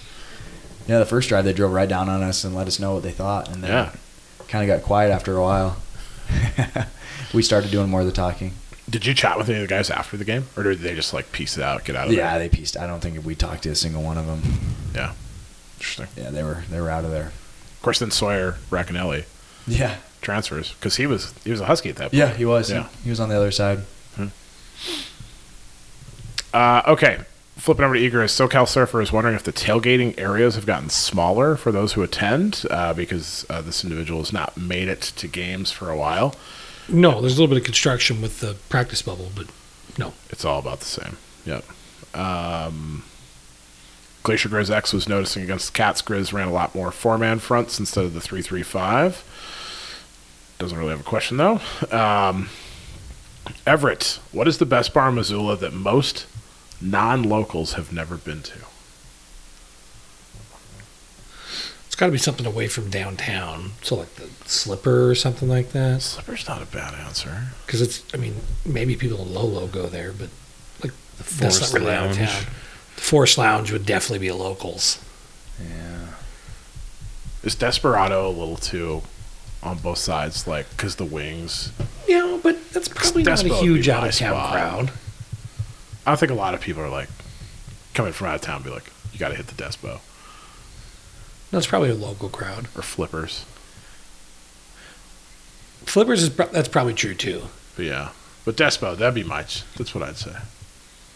Flippers might be low key that as well. I mean, like you're not coming from out of town and staying at the AC hotel and going to Flippers. You're just not. Probably not. They got great burgers though. I would go to Flippers. Yeah. Marcus, you want to weigh in, or are you good? I don't know if I have a good one. I just go to the famous local one, or There we go. not local ones, I guess. Everett's wondering what we are guessing the attendance is going to be for this weekend. I think that people are kind of excited. Weather's- There's an energy. Yeah. Weather's going to be okay. I don't think we're going to have issues with roads. I bet it's about 20,000. Yeah, I was thinking 19 to 20. That's my guess. It'll grow as we win. Knock on wood. Yes, right? Okay, is that it? SoCal Surfer was also wondering where we get most of our questions from. It is Twitter. Although we covered most of the things people asked this week. So hopefully no one thinks we're just blowing through these, but we've Yeah. already talked about them. Yeah. Okay.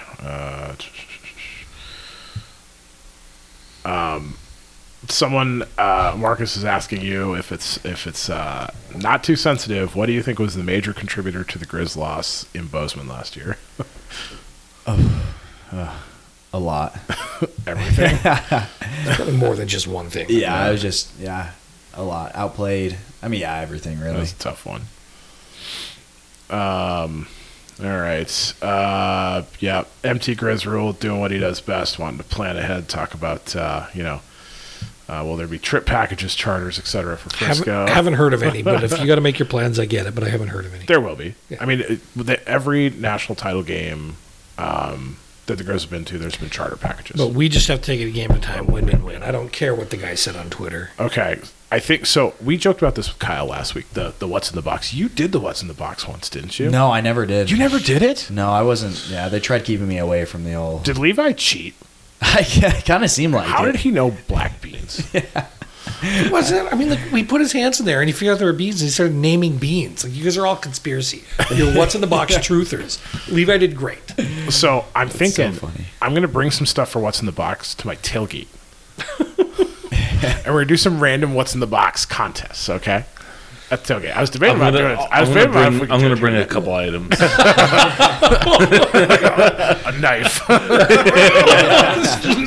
Oh my God, I'm bleeding. Okay. What the hell, Luke? So this is BC alum says, if you could put one non-stinging or biting thing in the box for What's in the Box, what would it be? And the participant is a Bobcat player. One non-stinging or biting? Non-stinging or biting thing. Look, I mean, I don't want to hurt a guy. You gotta think about like something like, I don't know. There's like those things like Orbeez. They're like little balls. They're all slimy and they feel like eyeballs and stuff like that, or something kind of like weird and gross. I'll say just have a big Griz, take a dump, and put it in the box. Griz turd. Is this scat? Would Levi get it? Scat. How fast would Levi get it? Bear scat, grizzly, Northern Rockies. He might know. Oh man. Clayton here is, if someone told you 2 weeks ago we would stomp the Cats and our draw would be Delaware, then Furman, how pissed would you have been? If someone would have told you 2 weeks ago that we would stomp the Cats and our draw was Delaware, then Furman, how pissed would you have been? Not pissed at all. Zero pissed. This The is players are like, players. You got to play teams. this is like throwback I teams, was right? convinced that we would get NDSU in this round because I thought that ESPN would just have a sense of humor about it. But I'm glad that it's not the way it worked out. God, agreed. Okay. No, I think it's great. We're gonna play. I mean, Furman, right? Who we beat and win our last national title in. So we got a couple more questions. Yeah. Are you getting the one? Yeah. Okay. So, former teammate of yours wants to know Oh no. how them whose teammate jerky it is. hamstrings feeling now that you're done. Tell Jace they're doing just fine. I mean, I'm not going to out anybody. Oh, man, weird. Huh. Said person also says, That's funny. rumor has it you went on a honeymoon for 5 months after your wedding. Care to confirm? Or I did. I was gone for a long time, but it was a lot of fun. all right, 5 months. Well, so if the- you want to go into Yeah. after the wedding, we decided we weren't going to go on a honeymoon. So with them, we ended up. So we had a trip to Colorado, planned to see my wife's mom and stepdad. So we did that for I think it was a week. Then we ended up going on our 2-week honeymoon. That was the only honeymoon, but it was 2 weeks.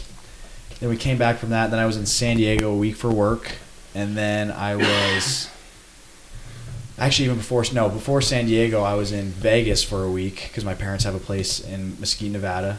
And then I was in San Diego for a week, and then I went to Nashville for a week for a Titans game, or it was like 5 days. And then after that, it was my mom's a travel agent, so I'll throw that out there too. So she's always gone. And so then we went on a 2-week Bahama cruise, and then we went to Orlando Studios for like 3 days. I can see why your buddies think you had a honeymoon. That So, went on forever. so there's a distinction between the cruise and then the honeymoon because it was broken up with that stuff in the middle. Exactly. Well, then the cruise was with my mom and dad and sister as well, and my wife. Yeah, it's not a honeymoon. No, that's what I had a 2-week honeymoon in Hawaii. That was just her and I, and that was nice. But the rest of it was all family involved or that one thing for work. So it was no like not honeymoon, just a 2-week honeymoon. But it was nice. Gotcha. Jason, those hamstrings. I got bad hamstrings, and Jason lets me know about them. It's rough. One more on Twitter. Shane wants to know what makes you nervous about next weekend. This is actually for everybody. But I think we got touched on it. Just the unknown. If Delaware suddenly has a couple guys more healthy and we're a little less than prepared for them. Yeah, I don't think the players would ever do this, but just like overlooking someone like Delaware and going on to the next week, I don't think this team would ever do that. But it's just like one of those things that where Delaware comes in a lot more excited than we are to play the game. Yeah.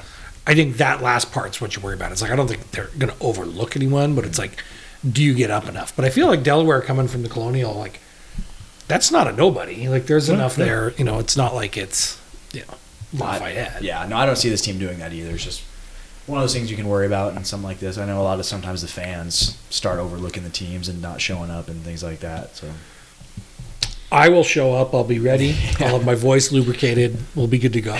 That's my fear is I'll just be too drunk by the time kickoff starts. You're just being honest. Yeah, I mean it could happen. It's happened before.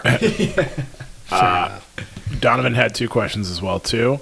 Marcus, who was your biggest mentor in the linebacker room when you were playing? probably Jace. Yeah. Just someone that I was so close with and could relate to so well. From our stories are very similar, and just kind of seeing what worked for him and what brought him up, and just staying so close to him and just motivating each other to be better. Nice. And then Donovan has pointed out that playing in high school, you hit him. And so he's wondering, what is the hardest you think you've ever hit somebody? That I've ever hit someone. Ooh. I wouldn't know, honestly. That'd be a question for someone else, I guess. I feel like if you gave me more time, I could kind of think about it, but I feel like more of the hits...